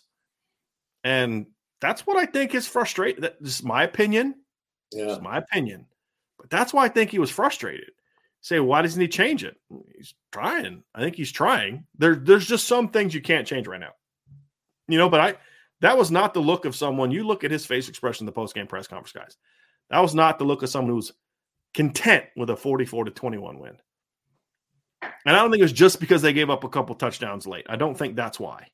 It just, to me, my opinion, it looked, there's a lot more to it than that. There's a lot more to it than that. So am I reading too much into that, Sean? I mean, you watched the entire press conference. I didn't. I watched the first 4 or 5 minutes and had to leave. But I mean, am I missing the boat here with that? No. And is that why you said the whole being ignored thing? Is that kind of where you're coming from with that? No, I mean, you as a coach or as a parent or as a boss, you suggest, you give ideas to people that work with you or under you, and you wait for them to implement it as they see fit. You give it to them in a form suggestively so as not to be controlling in a sense, but hoping that they pick up on the fact that, things need to change. And I think that's his overriding mentality towards a lot of things. He understands what's going on in that red zone defensively. Like, we talk about changes that are being made. He understands what's going on in that red zone defensively. You guys are going to talk about it tomorrow? He knows. He knows. And maybe there are certain things he's suggesting that he's still not seeing. And he's like, man, it might be coach-driven. It might be player-driven. I've never seen a quarterback juke somebody standing still. Never seen that until today. JD just ran right past him. I don't know. It wasn't even a juke. He just flew past the quarterback. It's just certain thing. And Marcus Freeman, after that play, was the most exacerbated I've ever seen. He literally took off his headset and just was like, you got to be kidding me. You have got to be kidding me. Like, when we get the opportunity to make a stop in the red zone, finally, this happens. And he's not even a scrambler. Can you get a scrambling quarterback on the ground? He was today. So what does that say? There are so many. It's Marcus Freeman. You think you said this earlier, Brian? You think you're scrambling to figure out what the heck is going on because there's so much? How do you think he feels? He's got a lot more on the line than I do. Oh, heck yeah. Yeah. Look, Notre Dame winning and losing affects our livelihoods. It does. People, they lose and people quit memberships, cancel memberships, don't watch the post-game show, et cetera, et cetera, et cetera, right? It's the way of life. But there's still a lot more at stake for him than us by a million years. There's no question about it. And there's one thing, can we please stop talking about the whole Marcus Freeman doesn't know offense stuff? You cannot be a good defensive coordinator if you don't know offense. That's what you're trying to stop, offenses. How can you know how to stop inside zone if you don't understand inside zone? Can we please stop with that? Please. I never coached defense a day in my life, but I could break down your film and I knew exactly how to go at you because I understood your coverage structure. Could I go coach a cornerback how to play that coverage? No, I could not. I was an offensive coach. But just stop with that. That's not a real thing. There's no way he got to this point in his life if he doesn't know offense. He couldn't have been a linebacker at Ohio State and have 100 tackles his last year and be a fourth-round NFL draft pick if he didn't understand offense from a structural, schematic standpoint. What defensive coaches can't do is teach it, per se, to offensive players. A defensive line coach knows run game on the offense. He just can't necessarily switch sides and teach them the finer points of how to run Power O. But he knows what Power O is. He knows how it works, and he knows how you got to try to stop it, right? And that's how he needs to utilize that and help out the offense, in my opinion. It doesn't mean he needs to walk in there and start calling plays. Lou Holtz was a unicorn in that regard, and he also came from a different generation where coaches had to coach both sides of the ball. I mean, there were games in Notre Dame where Lou Holtz was calling plays on both sides of the ball. Yeah. You know what I mean? Like, that's just rare, and that's a different breed of people, right? But trust me, he knows. He knows offense. He knows offense. He's got a – I think somebody said it. Cole Barker said it. He said he's a coach's coach, and I think that's true. I think that's true. There comes a point in time, however, where, like you said, Sean, hey, guess who's mad? Guess whose name is getting written about in articles and whose job is on the line, who's getting called into the AD's office when we lose? It's not my line coach, my offensive coordinator, my defensive coordinator, my special teams coach, my DB coach, my analyst, my GA, my water boy, my trainer, my team doctor. No, it's me. Mm-hmm. So at some point in time, he's got to step in and say, fellas, no, this isn't good enough. This is going to change. And he may be doing, that's the thing, is there's a lot we don't know behind the scenes. You can tell someone to do something, but you can't necessarily make them do it. Per se. So anyway, guys, that's gonna be it for now. That's gonna be it for this show. I appreciate all the super chats. Appreciate everybody being in the show. Good crowd tonight. I get the people are frustrated, but at the end of the day, fellas and ladies, they still got to win today. They did. They got a 44-21 win today. I would we say it all the time. I'd much rather have stuff to work on after a W than after a loss. That's for sure. And they got a lot to do because the next 5 weeks, fellas, is not going to be easy. It is not going to be easy. So, and it starts next week with Syracuse. We'll be back tomorrow night with probably go around 7 or 8 o'clock. It just depends on how much film we're able to get done tomorrow. So I'll have to check with the guys on what their schedules are, but we'll have our upon further review tomorrow at 8 o'clock, 7 or 8 o'clock. So we'll break down the film, talk about some things we like, some things we didn't like. We'll look at that red zone defense stuff, and we'll take a peek at it, see if we can kind of identify, kind of at least what that issue was for this particular game. We'll break down different things. There was some stuff there, schematically stuff is coming open at times. It's like, that's the thing is, well, he's designing stuff that's working. Yeah, but you're not teaching in a way where they can execute it, and ultimately that still boils down to the football to the football coaches. So we'll talk about all that stuff tomorrow. We'll be back on Monday. Ryan and Sean will be back together on Monday to break down games, talk recruiting. Ryan, I believe you have an interview with Don Schuler that you did with him that you will play during your guys' interview during your show on Monday, I believe, correct? Then of course you'll talk about the weekend's action there were some Texas players from Notre Dame that were ballers. Did you guys see? Did you guys think C.J. Stroud bounced back from his, or C.J. Carr bounced back okay from last week? Carr looked pretty good this week, didn't he, Ryan? Holy crap! It's crazy. I thought it was going all down the hill from there. Yeah. Oh yeah, I thought he was a bust. I mean, he's gonna get y'all knew that the head coach and D coordinator for whoever they played this week looked at that film and said, "Oh crap, he's gonna be some crazy weeks though, man. I mean, Jane Lamar had like 250 yards this week as well. So Jade Lamar, Jeremiah Love, and Dylan Edwards. I haven't seen all the guys, but I know those three guys had monster nights. I actually watched Peyton Bowen on Thursday, but then I couldn't sleep last night, so I watched Jeremiah Love's game against Edwardsburg. Yeah. Wow.